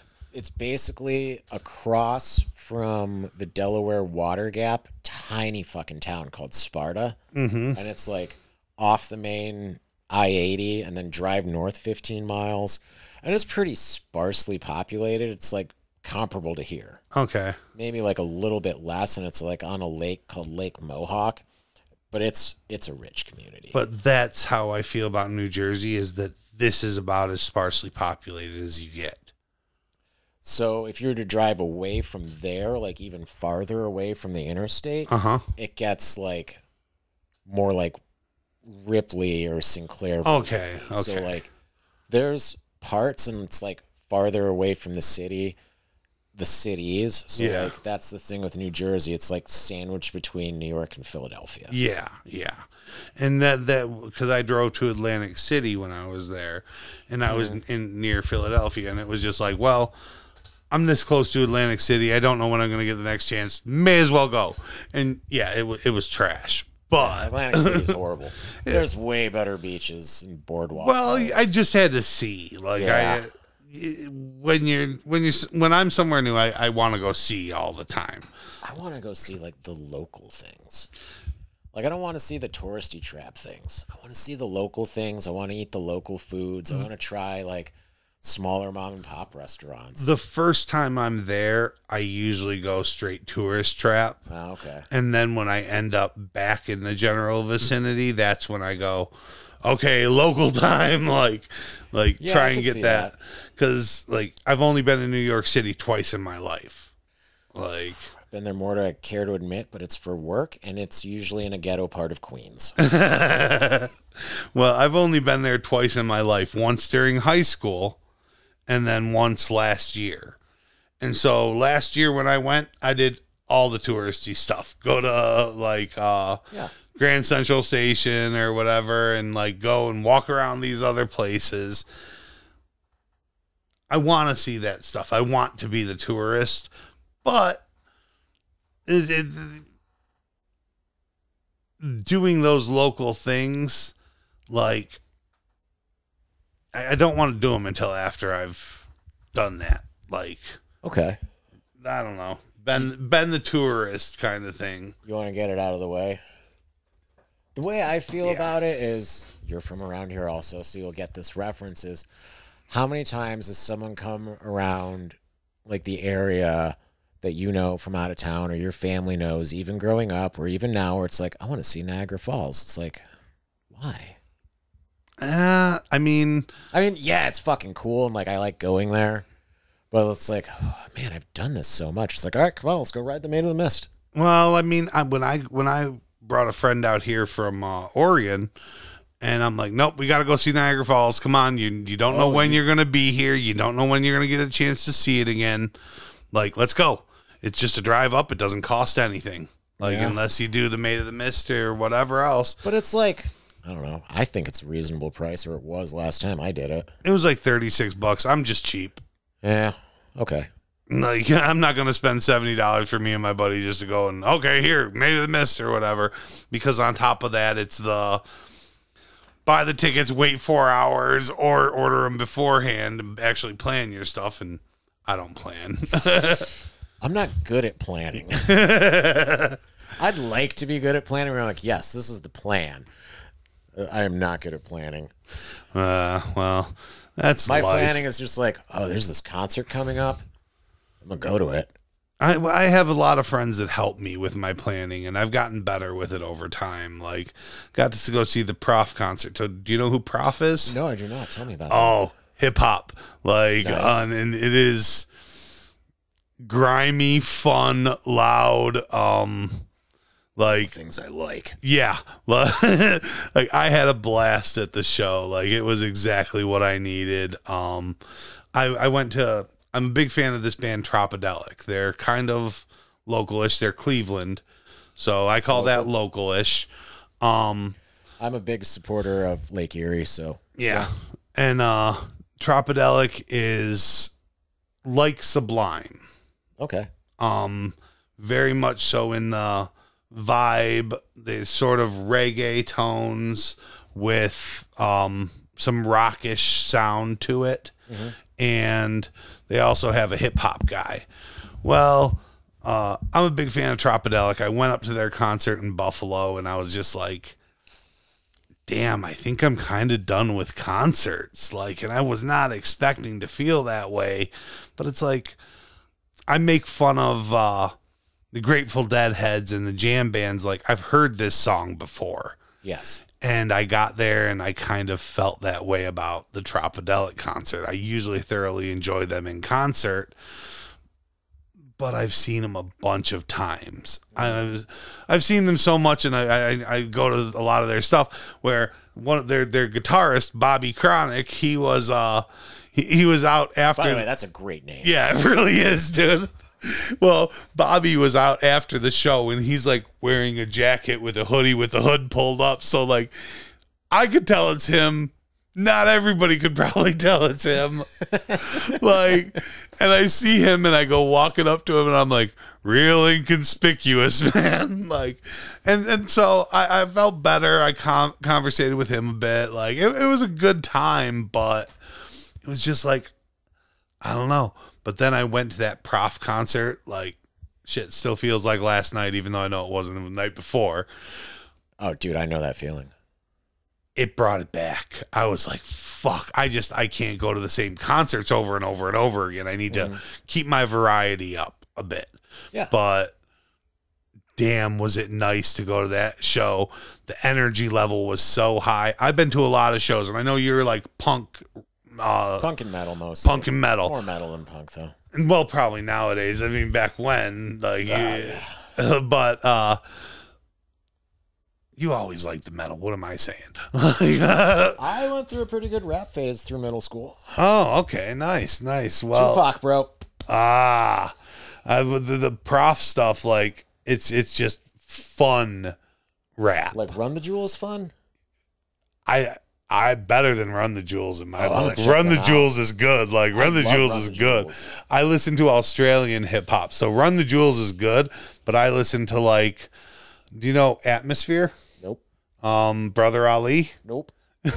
Those are like American Midwest hip hop. That's sort of the vein that Prof is in as well. Like Minneapolis. Okay. But I also listen to Australian hip hop. So like Hilltop Hoods, Bliss and Esso, The Herd, Seth Century. These are just Australian hip hop artists. Because after the late 2000s or whatever, after high school for us. Yeah. 2000s when rap was very boring. Yeah, it started coming back down and it went very hard into the rap scene in my book. Like I didn't listen to Drake or any of them. Yeah. I've recently got into Aesop Rock too. Oh, okay. Aesop Rock is good though. Aesop's nice.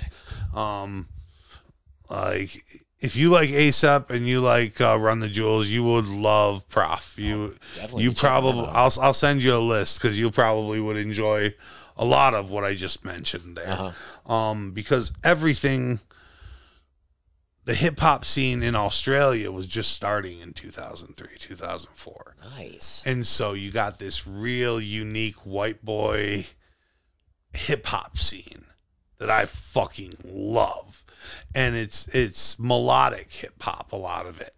So I don't know if it would be up your alley. I think Prof would be more up your alley. But like the hip hop scene in Australia has choruses and verses. Okay. Like they have the hip hop section, the song or whatever. I don't remember which is which, the verse or the chorus. And so then they have a chorus, and then they have another verse, and then they have chorus. Like, so it's more like rock structure? Yeah. Oh. With hip hop, like, in intelligent lyrics going throughout it. Like, it's stuff that I absolutely adore. But Prof his stuff is very unique. But I also met another dude there. What is it? Bayou, Bayo.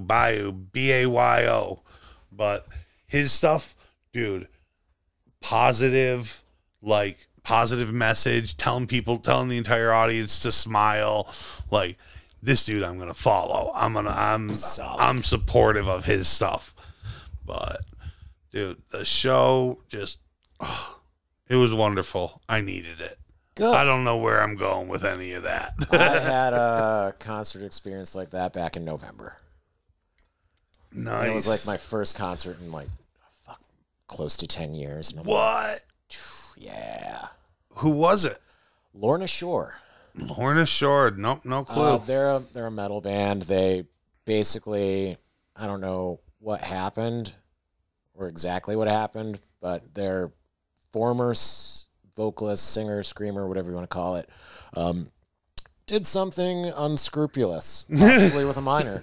I think that's what happened. And so they got rid of him and they brought in this new guy from another band who I'd never heard of before, and his name is Will Ramos. And he's this little guy with amazing hair and just has these sounds that come out of him I can't even describe. It's like a pig squealing. And then he goes into like normal like stuff too. Yeah. But the way that he does it, like, it just sounds so fucking beautiful. Awesome, man. And then so like they made just a 3-song EP like when they first brought him on. They like made this real fast, and it's just like, damn, this guy's fucking good. And like Lorna Shore was good before that. Yeah. Like their musicianship is solid for metal. Like it's fucking great. Then they made an album. And this album is, I love concept albums that tell a story throughout the entire fucking thing. Yeah. And then I'm like, perfect. And so he based it off a manga that he was reading. No shit. Yes. And like he's explained all this before. And basically, here's the concept. The guy falls asleep. And so he realizes in this dream world that he is the god of this world. And he can do anything. Yep. And so he does all the things that you would expect someone to do as a god. And then there's a 3-part thing, because the album's title is Pain Remains. So Pain Remains 1, 2, and 3 are the closers. And that's where he falls in love with someone, realizes that she can't actually see him. I'm unsure really if they break up or whatever, and then he burns the world to the ground. But like, there's a song that is there, the most manly metal thing that I expected to hear. Like, I fell asleep, I fell in love, I created a world, and then I fucking destroyed it. Yeah. But like, even if you were to read just the lyrics to this, like, you're just like, holy fuck, because like the lyrics are telling the story, but the underlying like music underneath it like accompanies it so well. It's just like, fuck. And it also like, it hit at the same time that I was like coming out of the depression part of my separation prior to the divorce. So like, it was like perfect album, perfect music, perfect fucking time. Nice. And then they're like, we're going on tour. And I was working fucking just obscene shifts down in Tennessee. And it like just came up like there's a show in Pittsburgh. And I'm just like, hey, I'm going to take off like 2 days early and go to this show. And they're like, yeah, sure. Like, you've been busting your ass and we have no idea what's going on with you. Because like I didn't tell anyone I was getting divorced. Yeah. I told like 2 people. Yeah. One of them was my mother because I was moving in with her. That will happen. So Kind of got to tell her. Yep. And then, so I'm like, yeah, I'm going to go to this show. And so I go to the show and I'm just like, this was everything I fucking needed. And like the last few shows I went to before that, like 10 years prior or whatever, like I just got so drunk out of my mind that like it was borderline a religious experience. But this one I was like sober for the whole thing. I was like, driving Pittsburgh, driving back.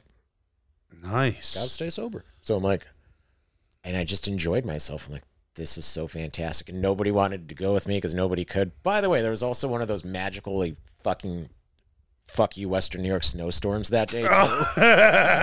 So I'm like, my mom's like, are you going to be able to get out? I'm like, got 4-wheel drive. Yeah, I'm good. Don't worry about it. As soon as I got south of Erie, everything was fine. Ah, nice. Yeah, that's the one thing about around here is like you can be snowing like crazy up on the lake. You get 20 miles south, like you're like, yep. Nothing. Or you get 20 miles south, it's like, oh, hell. Oh, fuck you, we're in the hills now. Yeah, but this was going to take forever, but... Do I turn on my flashers or do I admit I'm from Western New York? I'm still from Western New York. Yeah, it's lovely being from here. It is. So... But yeah, I think we should wrap this or whatever if you're good with that. I mean, I can keep going if you want. Keep going as long as you want. I've done a 3.5 hour. Oh, okay, cool. Then we can keep going if you want. I was going to ask you about if you're going to the reunion, high school reunion. I didn't know there was one. Yep, they're doing one. They posted it on one of the Facebook groups or whatever. So they didn't tell me. I'll keep you informed. I guess I'm the black sheep. Well, we all are, bro. Yeah, I know. Like, Lindsay lives downstairs, Lindsay Mead. I did not know that. Yeah. No. And so, so you're doing this stuff with the podcast. So the person who helped with my podcast and, helped with visuals. Yes. Derek Hammernick. Really? Yeah, he put it all together for me. Like, I apologize for being an asshole to him in school. Like, the basics. Yeah. But yeah, he really has helped me out a ton with it. Because I haven't seen him in probably 20 years. We all have our struggles in life. He's doing good outside of that. Well, that's he's put together. He's doing really good. Happy person overall. But we all do have our struggles that we go through. Mm-hmm. And it's not my business to share his, but yeah, everybody has theirs. But I think he's doing really good, man. Well, I'm glad to hear that. Yeah. I'm in the process of joining the Freemasons. Sweet. I actually just got voted on. I got approved. So, sweet. Yep, I'm doing that. And so it was funny you brought up the handshake stuff. So now you can be a politician. Yeah, exactly. and I also got a job up at the Chautauqua Institution this summer. I did see that online. And so that should be really interesting. I mean, I keep working with the cannabis industry and everything else, but the cannabis industry in New York's fucked. Like the how I explain it to people is the politics of New York State are not at all familiar with the cannabis industry. Yes. At least out on the West Coast, everybody out there has been exposed to the cannabis industry for 20 years. Mm-hmm. You come back out here, none of the politicians, the political types have any clue about the cannabis industry and legislating for it. Right. So like the oil, the extracts that I use, that used to be an excess product. Like they used to take the trim and like the excess leftover small buds and stuff that you couldn't really sell for a decent profit. Yes. And they would turn all that into oil. Well, out here, the way that the legislation and rules are written, they're going to charge you for this. They're going to charge you for that. They're going to tax you on this. They're going to tax you on that. And it's like, y'all don't understand the industry. Y'all don't understand how the industry was built. And so for them to do this, they are ostracizing the people who know the industry the best. And sounds like government. Yep, it really is. It's like you hit the nail on the head. It's typical government stuff. And it's disappointing to somebody who's been in the industry that long. That's why I'm like, well, look at the way it was legalized here. Just forced through overnight? Like, well, this is the way I explain it is like, I read a thing where like prior to it being legalized here, like they were doing like a study to see if it would be like economically viable or how it would work. Yeah. And it basically came back like it's not going to work for New York State. And I'm like, that's fucking stupid. We have so many colleges spread out throughout this state and a pretty good ski industry too. So what the fuck? Like it's legal in Canada and a lot of our ski fucking industry people like rely on Canadians to come down, or people from Ohio, where it's also not legal.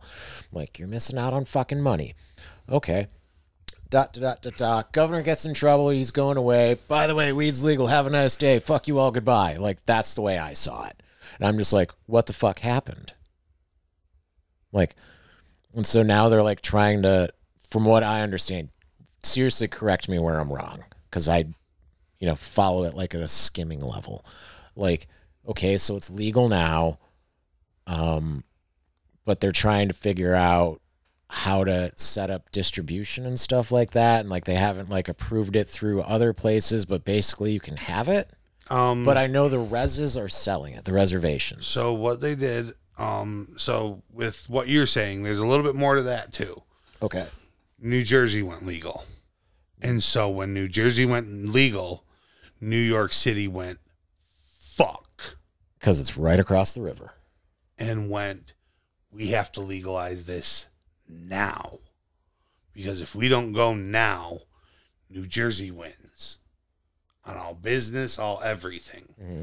And that's when it literally got, yes, he got in trouble and everything, but what happened right in the same 2-3 weeks was also Jersey went legal. Well, New Jersey went legal actually a while ago, but I think that's just the timeline that you're referencing, where shops started opening and like I don't know, I think registration is the right word for it. Yes. But that's when the shops actually started opening, and they were all applying right along the New York City border. Mm-hmm. They all wanted to be right there. And New Jersey was like, we want the tax money. Yep. And New York State went, we want our tax money too. But the problem was New York State had no plan. And so what they did was they simply approved the plan that was already written up by lobbyists. Okay. And so they literally took the lobbyists. Weed lobbyists? They literally took the lobbyists' bill and approved it. Jesus, fuck. Yeah. And so that's where we got this equity stats for marijuana. I'm not sure what the hell that is. So right now, the only people who can still apply for the licenses in New York State are equity applicants. What does that mean or entail? Distressed farmers, women, minorities, people previously convicted of a marijuana offense. Those are your 4 classes of people who are allowed to apply for the first group of licenses available in New York, outside of hemp farmers who had been set up for 2 or more years. Okay. And so the hemp farmers were the first ones who were legally allowed to apply. And then all these equity groups, they still have not released to the general public the ability to apply. I can't apply. You can't apply. Okay. For a license yet at all. Like, no, you can't. Too bad. But they allowed the distressed farmers, women, but that wasn't the only, those weren't the only loopholes you had to jump through.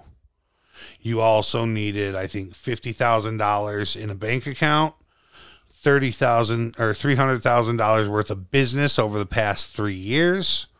What? And these weren't all the loopholes either that you had to jump through. Like there's still another 20, 30 items on the list that you had to qualify as. Holy fuck. So people took them to court. People, there were a couple of different things because equal opportunity. We're supposed to be an equal opportunity. It's supposed to be equal opportunity to start a business for anybody. Right. Those are unfair business practices. That held it up in some extent, but didn't as well. It didn't really stop anything. The New York State struck it down. They can strike it down if they want. They can take it federal. It's unfair business practices. It doesn't matter. Fuck you. Mm-hmm. And so but by the time it gets ruled on, since New York State's already struck it down, it doesn't matter. They should have more businesses. Do you know how many marijuana dispensaries legally open they have in New York right now? I honestly don't know, other than the ones that are on the reservations. I think it's 4, and none of those on the reservation are legal. Really? They are accepted, but even according to the res laws, they're not legal. But they've all tacit approval. Okay. At least for the res. The nearest legal marijuana dispensary is in Ithaca. That's the closest one we have open. I believe Ithaca, Binghamton, New York City, and one in upstate New York. I think we have either 4 or 5 right now that are legal. I didn't think we had any. Well, that's in all of New York State. We don't have any over Well, I know here. we didn't. Like, and so, yeah, there's still sticker shops up in Buffalo. There are still, the res still sells, and it is legal to buy it from the res. There's nothing illegal about purchasing it from the res. It's just, I don't think it's passed the council's laws and approval because they don't have regulations set. Mm-hmm. And without regulations set, you know that it's not technically legal for any of the places. They also don't provide testing on a lot of the products on the res. And even when they do, are you sure the testing is up to a standard? Because it is done by technically a private nation. And so there's a lot of this stuff going on. I have friends who run the Roaring 420s Lounge out in Buffalo. Right. Technically, they are a legal private club. They are not, I don't think they, I don't know. I don't want to speak on it. I don't want to get anybody in trouble. I know this probably won't, like, oh my gosh, go like to wherever, but Go listen to the Wonton Wednesday podcast. They're talking about the 420 Club. yeah. But there's the Roaring 420s Lounge in Buffalo where you can legally consume on site. They do have all their protections. You can go there and consume. They offer products there that have been tested through the same New York State regulatory testing agencies. And you can consume as much as you want for your membership for the club for the day. But they are a private club. Mm-hmm. And so you go there, and when you join the private club, what you consume there is your choice. They're not serving alcohol or anything, and if it so happens you choose to consume cannabis on their property, that's your choice. But you can't bring your own because they are a private club. They don't want you bringing in any products that they don't know about or anything. Which makes sense. Yeah. Especially when things become liability issues at a club. And so all the things that they have are tested, but you can go as, let's say, you're somebody who's been growing in your backyard for many years or something along those lines. You can bring your product in and donate it, and it will be tested, and it will be assured that then they can find out if it's safe, and then they can serve it on their menu. Mm-hmm. And so you mentioned all these colleges and everything. They didn't start up the regulation for New York State in the proper ways at all, which is very concerning to me. Because I know politics, I know the industry, I know the cannabis industry especially, and we have these colleges and everything all across the state, a ton of SUNY schools. Yes. We're here in Fredonia. Where do the college kids go to smoke pot in Fredonia? Fuck, everywhere. I don't know. They go down by the creek, right across from the college. There's a trail that leads down in between the grapes. Yep. And they go right down to the creek to smoke pot. They've been doing that for 20 years. They've been doing it Probably since longer. Yeah.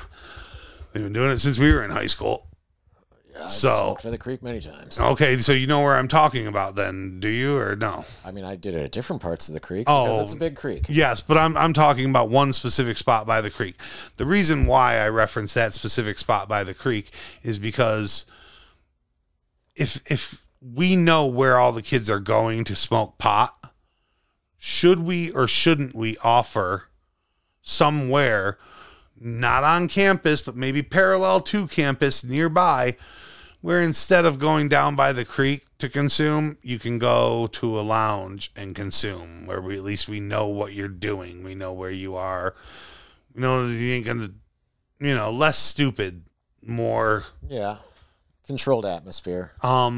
Because that isn't the only part of this. The next step, I would also say, what about fairgrounds? What about the county fair? What about the state fair?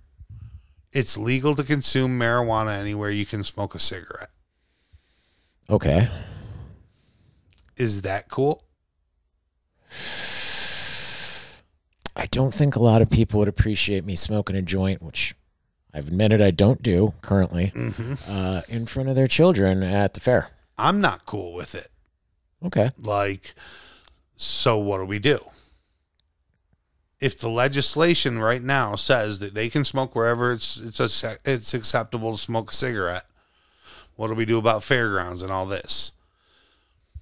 Maybe we should offer a cannabis tent the same way they offer beer tents. Hey, if you're going to consume and you're going to do that. Tent, but you can also walk around the entire fairground with that thing. With what? With your beer. No, you can't. You can't? No. Thought you could. Nope. Go to Chautauqua County Fairground. I mean, probably been years since you've been. Probably been years since I've been. Yeah. You can't walk around the fair. You're in the beer garden or you're not. Oh, okay. And they do, like, in the grandstand, they would, I think they used to sell beer. I don't know if they still do, but that's included in the beer garden. All right. That's why they have the beer garden directly under the stands. Mm-hmm. But I don't think you're able to walk around the fairgrounds with a beer. I don't think so at the Erie County Fair either. But I think it would be a better option to at least have a designated smoking area because, let's be real, you're going to have people consuming. Yes. So, I mean, I used to live on Temple Street between the bars and the college. The day, that week that it opened up, I remember the first time I saw someone walking by smoking a joint. I'm like, what the fuck? And my ex-wife just looked at me and she's like, yeah, it's legal now. They can do that. I'm like, I guess they can. And it was just the weird pivot my head had to do where I'm like, shit. Because, like, I wanted to be like, what the fuck are you guys doing? You're going to get arrested. Yeah. Well, I wanted to say that to him. She's like, they're fine. And I'm like, oh, this is so weird. And New York City presents another unique problem, whatever you want to call it. Where do people who rent apartments in New York City go to smoke? I have no idea. Out on their stoop? They anywhere you can smoke a cigarette.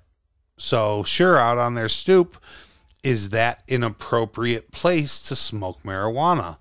Not all the time. So offering people the option to have a lounge or something similar like the Roaring 420s lounge, which is what I'm referencing, it seems like something that needs to occur. That we need to have people and a place for people to go to smoke. The same thing at these events, the same thing at these colleges. Lounges have not worked out in other states. Okay. Because it costs money. Costs money to run, costs money to keep that lounge open. Costs money to get there and back. Costs money for the cannabis too. Oh, yeah, that too. And here they're not allowing you, if you run a lounge, you can't sell cannabis at the lounge. So that's why the Roaring 420s lounge gives their cannabis away. You can just try it. All you have to do is pay for a daily membership. Okay. And so I would hope that would occur other places, like allowing the Roaring 420s lounge or a similar business to go and be at the Erie County Fair, the Chautauqua County Fair, set up a place near these colleges, because I'd rather have the lounge where we know where they're going. Mm-hmm. We know what's going to happen. We have people there to supervise, for lack of a better term, because people eat too much of an edible. I mean, I've eaten too much of an edible before and been set on my ass. Like, okay, sit down, breathe, get your head straight. And so it is something to be aware of with the consumption of marijuana, that, look, sometimes people do have adverse reactions to it. And to have something set up where we know that there are people there with them. We know people are there to pay attention, to react properly should somebody have a bad interaction with cannabis. Mm-hmm. I think that is a good thing. I think that's a good thing too. And you just brought up an interesting point. What would a bad interaction with cannabis be? So I'm guessing you haven't ever eaten too many edibles. I've had some, but I don't think I've ever crossed the line. I think I got to the point where I'm like, I am not liking myself or the world right now, and that's very common for me. Like, oh, okay. Like, I get extremely suicidal thoughts. That's why I don't like it. You get very uncomfortable in your own skin, kind of thing. Yeah. But I know you can't OD from it. No, but you can eat too much of an edible. Okay. And that you get, I get very uncomfortable in my own skin. Mm-hmm. You're tired and lethargic, but at the same time, your eyes are open and mm-hmm. It is a very trippy feeling. You know, like it may not be mushrooms or LSD or anything like that, but it is people make the joke, hold on to the world and get ready for the ride. Like, cause that's what it is. Like you sit there and you wonder about the world and you wonder about everything. And like, I found my spirit animal on one of those, like, I don't even believe in that shit too much, but I'm sitting there and I'm like, okay. What is your spirit animal, Kahl? Tasmanian devil. Sweet. Yeah. It took some thinking about, but then I was sitting there thinking about it, and I'm like, everybody's got these spirit animals. I don't have one. Blah, blah, blah. I don't know what it would be. Everybody has one, like either that's present in their life a lot or whatever. And I'm sitting there in my room, and I look up, and I had a tie from high school that I still had with Taz on it, Tasmanian Devil. And I look up when I'm thinking about this, and I see Taz, and I'm like, son of a bitch, there it is. And so... You see, I got my Taz and Did you paint that? No. Okay. That's an artist that I work with, and then I got the only tattoo that I have. Taz's face on your right calf. Right calf, yeah. Nope, got Taz down there, and so that's what I went with. I was like, oh, I kind of like that, because that's kind of how I feel. Nice. I feel like the crazy, whatever, dizzy devil type character who's always, could be angry, but just kind of is agent of chaos at the same time, and yet beloved by everyone. Yeah, not so much angry, just an agent of chaos. So less the animal and more the character. The whirlwind character, but I mean, also Tasmanian devils, they are. Reading the spirit animal stuff, mm-hmm. They are protective. They aren't necessarily just people's impression of them is this fierce, angry creature. Like a badger. They're only angry when you fuck with them. Yeah. They're not just out there oh, I'm here to fuck shit up. No, they're just capable of fucking shit up. Sweet. Yeah. That's what I liked about them is they're not just some fucking angry, whatever. No. They can, but they just are out there hunting, living their normal lives, doing their thing. So solid. Yeah. So that really, it resonated with me at the time, and I still kind of feel that way. So well, that's good. Definitely enjoy that idea, because I never liked any of the other spirit animal. Oh, what? I'm a lion. I'm a tiger. I'm a bear. Nah. I'm a raccoon. Oh, there you go. I fucking love those little bastards. Yeah. So how did you decide that for yourself? Well, it changes, a lot, but that one just keeps coming back. And it's just, I used to work nights, when I was in the Marines, I worked the night shift on the aircraft. And so I would work at nights, and quite often they would ask me to steal things from other parts of the flight line that we needed for our squadron. So, running around at night, stealing things, and generally being a hooligan and eating as much as I could. Well, there you go. And that's the thing. It's one that reoccurs in your life, at least in my own mind, is what a spirit animal would be, And for me, it's the Tasmanian devil kept reoccurring in my own life, and not just as Taz, but as literally like always wanting to learn more. And like, do you know what the Tasmanian tiger Yes. was? Like, yes, I do. And that also came with it, at least in my own mind, as the Tasmanian tiger, like, because it's an extinct marsupial that might still be alive in a couple of places. I do love that it is one of those mites. Yeah. And so, like, it wasn't just the Tasmanian devil, but that sort of, like, is what brought it around to me. Tasmanian devil, Tasmanian tiger, they're similar. Like, I think they're both marsupials. I'm unsure with the Tasmanian tiger. I'm unsure because I know it's like it kind of. I know the Tasmanian tiger is a marsupial. I don't know if. Yeah, I know that it is. I don't know if the Tasmanian devil is. Yeah, I'm unsure on that one. Okay, but anyway, about it, like I know canines. Canines, yeah. Coyotes, wolves, dogs, fox. Yeah, I've always been a cat person, man. Like I like dogs, but I'm somebody who goes, dogs belong outside. Okay. For the most part, I can deal with like one dog in a house, maybe a couple of small ones. Don't want a couple of small. No, one dog in the house. I had 4 dachshunds. Yeah. Well, see, the little dogs are a little bit different, but like that. Little dogs are great because they take little poops and they need little walks. But they also require all the attention of a dog, which I don't mind. Which I do. And for me, that's why I'm a cat person, is because throw out food, give them a place to shit. Like, go ahead and leave town for a week. As long as they got food, they'll be pretty much okay. Sounds like this cat will get its own. Yeah. Oh, she will. As long as I leave the window open. But if I don't, no. Like. Oh. So that reminds me, I actually thought of this earlier, and then we just got sidetracked massively. Do you know why cats bring dead animals to humans?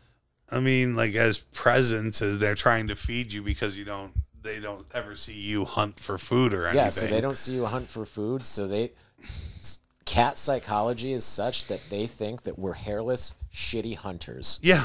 And so they need to feed us. Yeah. Well, I brought you this because you need to eat, fucker. I kind of believe that, except for the whole thing of her bringing fucking live animals to me still. Maybe she just wants to see if you can kill. She wants to play with them a lot of the time. Oh. Yeah. She brings toys. Like the mouse that she brought in the other day is this big. It's a baby mouse. Like, and it's probably still alive in my house right now somewhere. I haven't found the dead animal's skull because she'll eat the rest of it when they're that small. She might even eat the whole thing. But that's Mom. Mom's calling. Hey, Mom. By the way, I like your mom. Yeah, Mom's awesome. Tell her I said hi. Her and her man just got married. I did see that on Facebook. Her and Sammy Januso, if you remember Big Sam. They finally got together. Fucking what? More than 20 years they've been together. Yep. So, I mean, it's on and off, but whatever. Like, that's still. But I'm glad they're happy. One of the chicks escaped, so they have chickens now. Nice. And we bought a bunch more chicks, and so they have chickens, and one of them escaped and is under the toolbox. And I don't know why that's a big deal. I don't know either. Yeah, I would just. It might make more sense when you get there. I'll bet you $1 by the time I get there, it's probably out from underneath there. That sounds like a solid bet. Like, and if not, you know what I'm going to do? I'm going to take a stick. You're going to poke it out. Yep. I ain't going to reach underneath the fucking toolbox. I'll probably only be able to get like barely my wrist underneath there. Like, yeah. I need somebody more spry than me. No, you need somebody tiny to be able to reach under the toolbox. Like, now honestly, that's sketchy reaching under that toolbox. I don't care. I know how much weight is in those things. Like, I wouldn't want to do that. Yeah, well, if it hasn't fallen yet, the chances are slim. Yeah, I get that. I don't care. Like that just, man, those old, like, it's an old, what is it? The Snap-on toolboxes. Yes. It's so funny because people still want, like, he still wants, like, hey, if I'm sell my Snap-on, it's worth $10,000 or whatever the fuck he thinks it's worth. Right. And it's like, we're past that time in our... Everyone offers a guarantee on tools. Everyone sells nearly the same things now. Mm-hmm. Yeah, the only ones I don't like are from Harbor Freight. Oh, see, my friends were just telling me that, like, some of the stuff, it's just like, go buy it at Harbor Freight. If you're going to use something once or twice, it's worth it. Okay. If you're going to use something in a professional capacity like I do for work, oh, yeah, no. It's not worth it. I do, well, you see, that's not my area of expertise. Yeah, like if you really just need to use something once or twice and you just need it around the house. Yeah. They have it. That's fine. The only thing I'm buying from my buddy Chase that he has extra of is the hell is it? Not just a drill, but the more powerful drill. What the fuck is it called? Hammer drill? Yes, but no. It is like the hammer drill, but it's there's another word for it or whatever. There's a different word. Is it impact? Impact, yeah. Oh, okay. Impact wrench, yeah. But the same fucking thing, like, it's just better. And I'd argue for the money, the Ryobi ones at Home Depot are massively better and around the same price of the impacts. I'm getting, I think, a DeWalt, and I'm going to get it dirt cheap secondhand. Oh, I thought you were going to talk about the Harbor Freight ones. Yeah, DeWalt's are great. Yeah. That's what he has an extra of. It's my buddy Chase, who I do the podcast with. Yeah. So this is the reason he and I have any episodes out yet? No, we don't, because of that cancellation and stuff. Like, I have one episode done and split into 3 and everything and ready to go, but we wanted to be able to pump out episodes every week. Yes. And beyond that. And when that screwed up, we don't even have a studio now. Mm-hmm. And I mean, I do have an extra room, and so does Chase, but then it's the start of summer, and that's the start of work. He works construction, so it's the start of everybody's busy season, and so it's like, fuck, of course this was going to happen. Like, as soon as we got stuff set up, then we lose it. I will say my little starting adventure was rough too. So, like, I bought the stuff, made the website, like, got everything set and ready to go. I did one. So I did the first one, and then, like, I'm just like, fuck, like, who am I going to talk to? So then, like, I talked to a guy that I worked with and did the second one, and then I'm like, fuck, this is going to be hard. Because, like, I did one at home on a weekend when I never have time. Chance of me finding more people is going to be slim. I'm like, I did one on the road. Like, shit, what am I going to do? So, like, I figured out a way to, like, through that board, like, talk to people and, like, record through there, like, because it's got Bluetooth. Oh, okay. So I connected my phone, and they called, and we recorded that way. I talked to a guy that I didn't know who's a author, but he's also a former Marine, and he just writes hilarious fucking sci-fi that have Marines in it. You can connect Bluetooth to this? Yep, that button right there, Bluetooth. Yeah, I think I got to get one of these boards. Or you can direct connect a phone in or a USB. I see that. Holy cow. Yeah, I think I need one of these. That's a good board to have. Yeah, I'm sure there's comparable ones, but like I said, it was like $400. That's a good, well, that's a good price. That's a good board. It has great sound quality too. Like, the marketing guy for my company, like, he's listened to a few of these. He's just like, dude, you're fucking... Your sound is amazing. Well, what do you have? I'm like, a fucking microphone, and this board is like, yeah, you're doing great. That's what I was saying about when I was comparing these microphones with this, is because these are vocal setup microphones, unidirectional mics. Yes. And so this, it works and everything, and it's unidirectional as well, but without it running through a soundboard, I hear the difference in quality. Instantaneously. And so for the price point for that, it's like, and for what it does, dude, like. Yeah. And then like I got all this stuff. And did you see it when I opened up this case? Like I have this case just so I can carry this around because, you know, I do them on the road after work. Like people will call me, which is what I've done a few of. But then I just shove it in here. Yeah. And this is just a pistol case from Harbor Freight. Nice. So like it's just like a Pelican case. And you just cut it out. Yeah. Tear away foam. Yep. And awesome. And it's waterproof, windproof, all that stuff. So it's like basically a Pelican case, but it's a Harbor Freight brand one. Dude. And yeah, that's my travel setup. Well, yeah, I am going to call this now. We've been talking for 2 hours, but I will say this. You need somebody else to talk to, bro. You know I'm always here. I love what you're doing. I think this is brilliant. I'd be happy to dig into any of my other conspiracies or dig into any of that stuff a lot deeper, because I think we could probably go for hours on LBJ and JFK. Sweet, I'm down. We could probably do multiple hours on I know I could do multiple hours on the expanding Earth stuff, because there's a lot of data on that to me is just, I love sharing it. And the electronic universe stuff, I would love to get into that in further detail. Hell yeah, dude. But I got to do more research on the James Webb Space Telescope and what that keeps showing us, because, dude, every day it comes out with something new about, oh, nope, this is something new and crazy. And so I hope you get a response to this.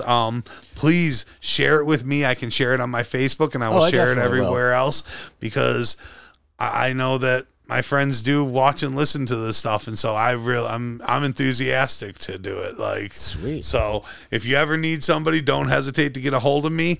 And also, if you ever are looking for somebody specific, for something specific, like, for instance, my buddy who runs the 420 Lounge. Yeah. He could probably give you a whole rundown and do all this stuff and tell you more about the cannabis industry and what they're doing than I could. And he's up in Buffalo, and I know he'd be more than happy to have you. Sweet. So, well, I'd definitely be interested in that, because things that I don't know about interest me. I know. Yeah. I know. We have that similar personality type in that stuff. It's because you're an Aquarius, right? Yeah. I was actually just gonna give you shit about that and go, I don't know what you believe on all that, but you're that I've been. Are you February 1st? 13th. Okay, you're the end of Aquarius. Okay. Yeah. So no, the thing that I've been looking and hearing more into, the human design one.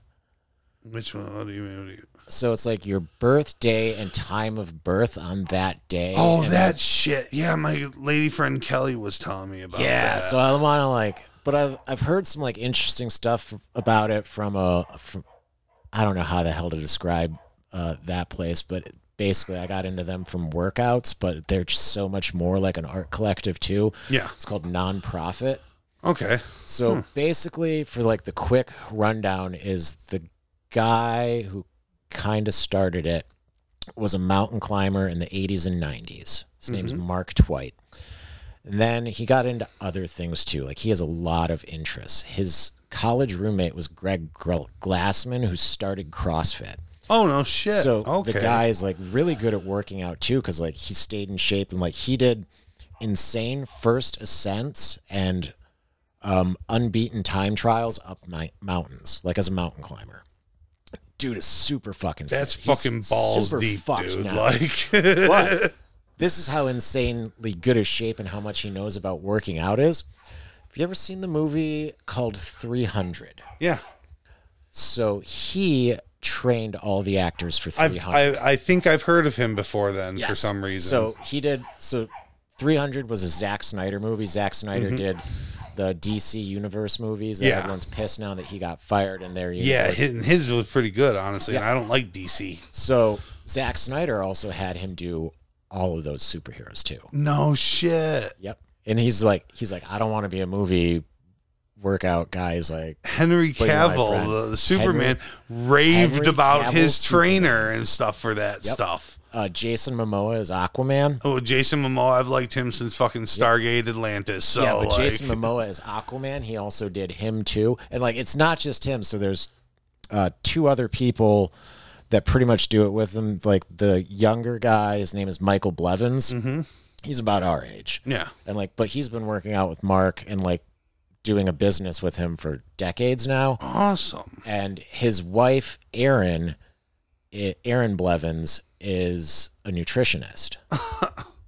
And so like, cool. if you're ever interested in like the insane carnivore diet, like that's where I want to head to some extent. I dude. will send you their Instagram. Please link do. And you, like, they're fucking fascinating, dude. Like, the stuff that they write about strength, endurance, and then the other one is called capacity. Mm-hmm. Like, it just kind of like takes the normal things that you know about it and like not twist it, but like tilts your head to look at it a different way. Yeah. And so like you can do it correctly. Like their endurance manual, basically it's like, you know, the theory behind it, which intrigues me more than like the actual workouts. Yeah.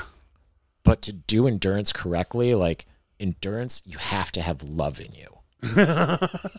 Whereas like strength is just holding. It's like the ability to hold and like brace against things. Yeah. And then like capacity is like your ability to do a high amount of work and how long you can do that for. That's the capacity of it. Okay. So it's like, but yeah, they'll like train you for it, but like you're also reading the theory. Like it's fucking. I like how they have separate definitions for each term, like you just expressed there. Yeah, but they also have, or it's not just they have, but also what they do. Like they also they're based out of Salt Lake City. Oh, nice. And they go like out into like whatever, and they do photography like at a high level. Because as a mountain climber, when Mark Twight he got into photography because to be sponsored and all that, you have to articulate and take beautiful photos. So he's climbing mountains, taking beautiful fucking photos of his fellow climbers. Wow. And writing like wonderful articles about it. Dude. So like, it's like art collective. It's like working out. It's philosophy. It's like fucking amazing. Dude. Yeah. Well, let's kill it there. All right, man. Do you have a closing thought then?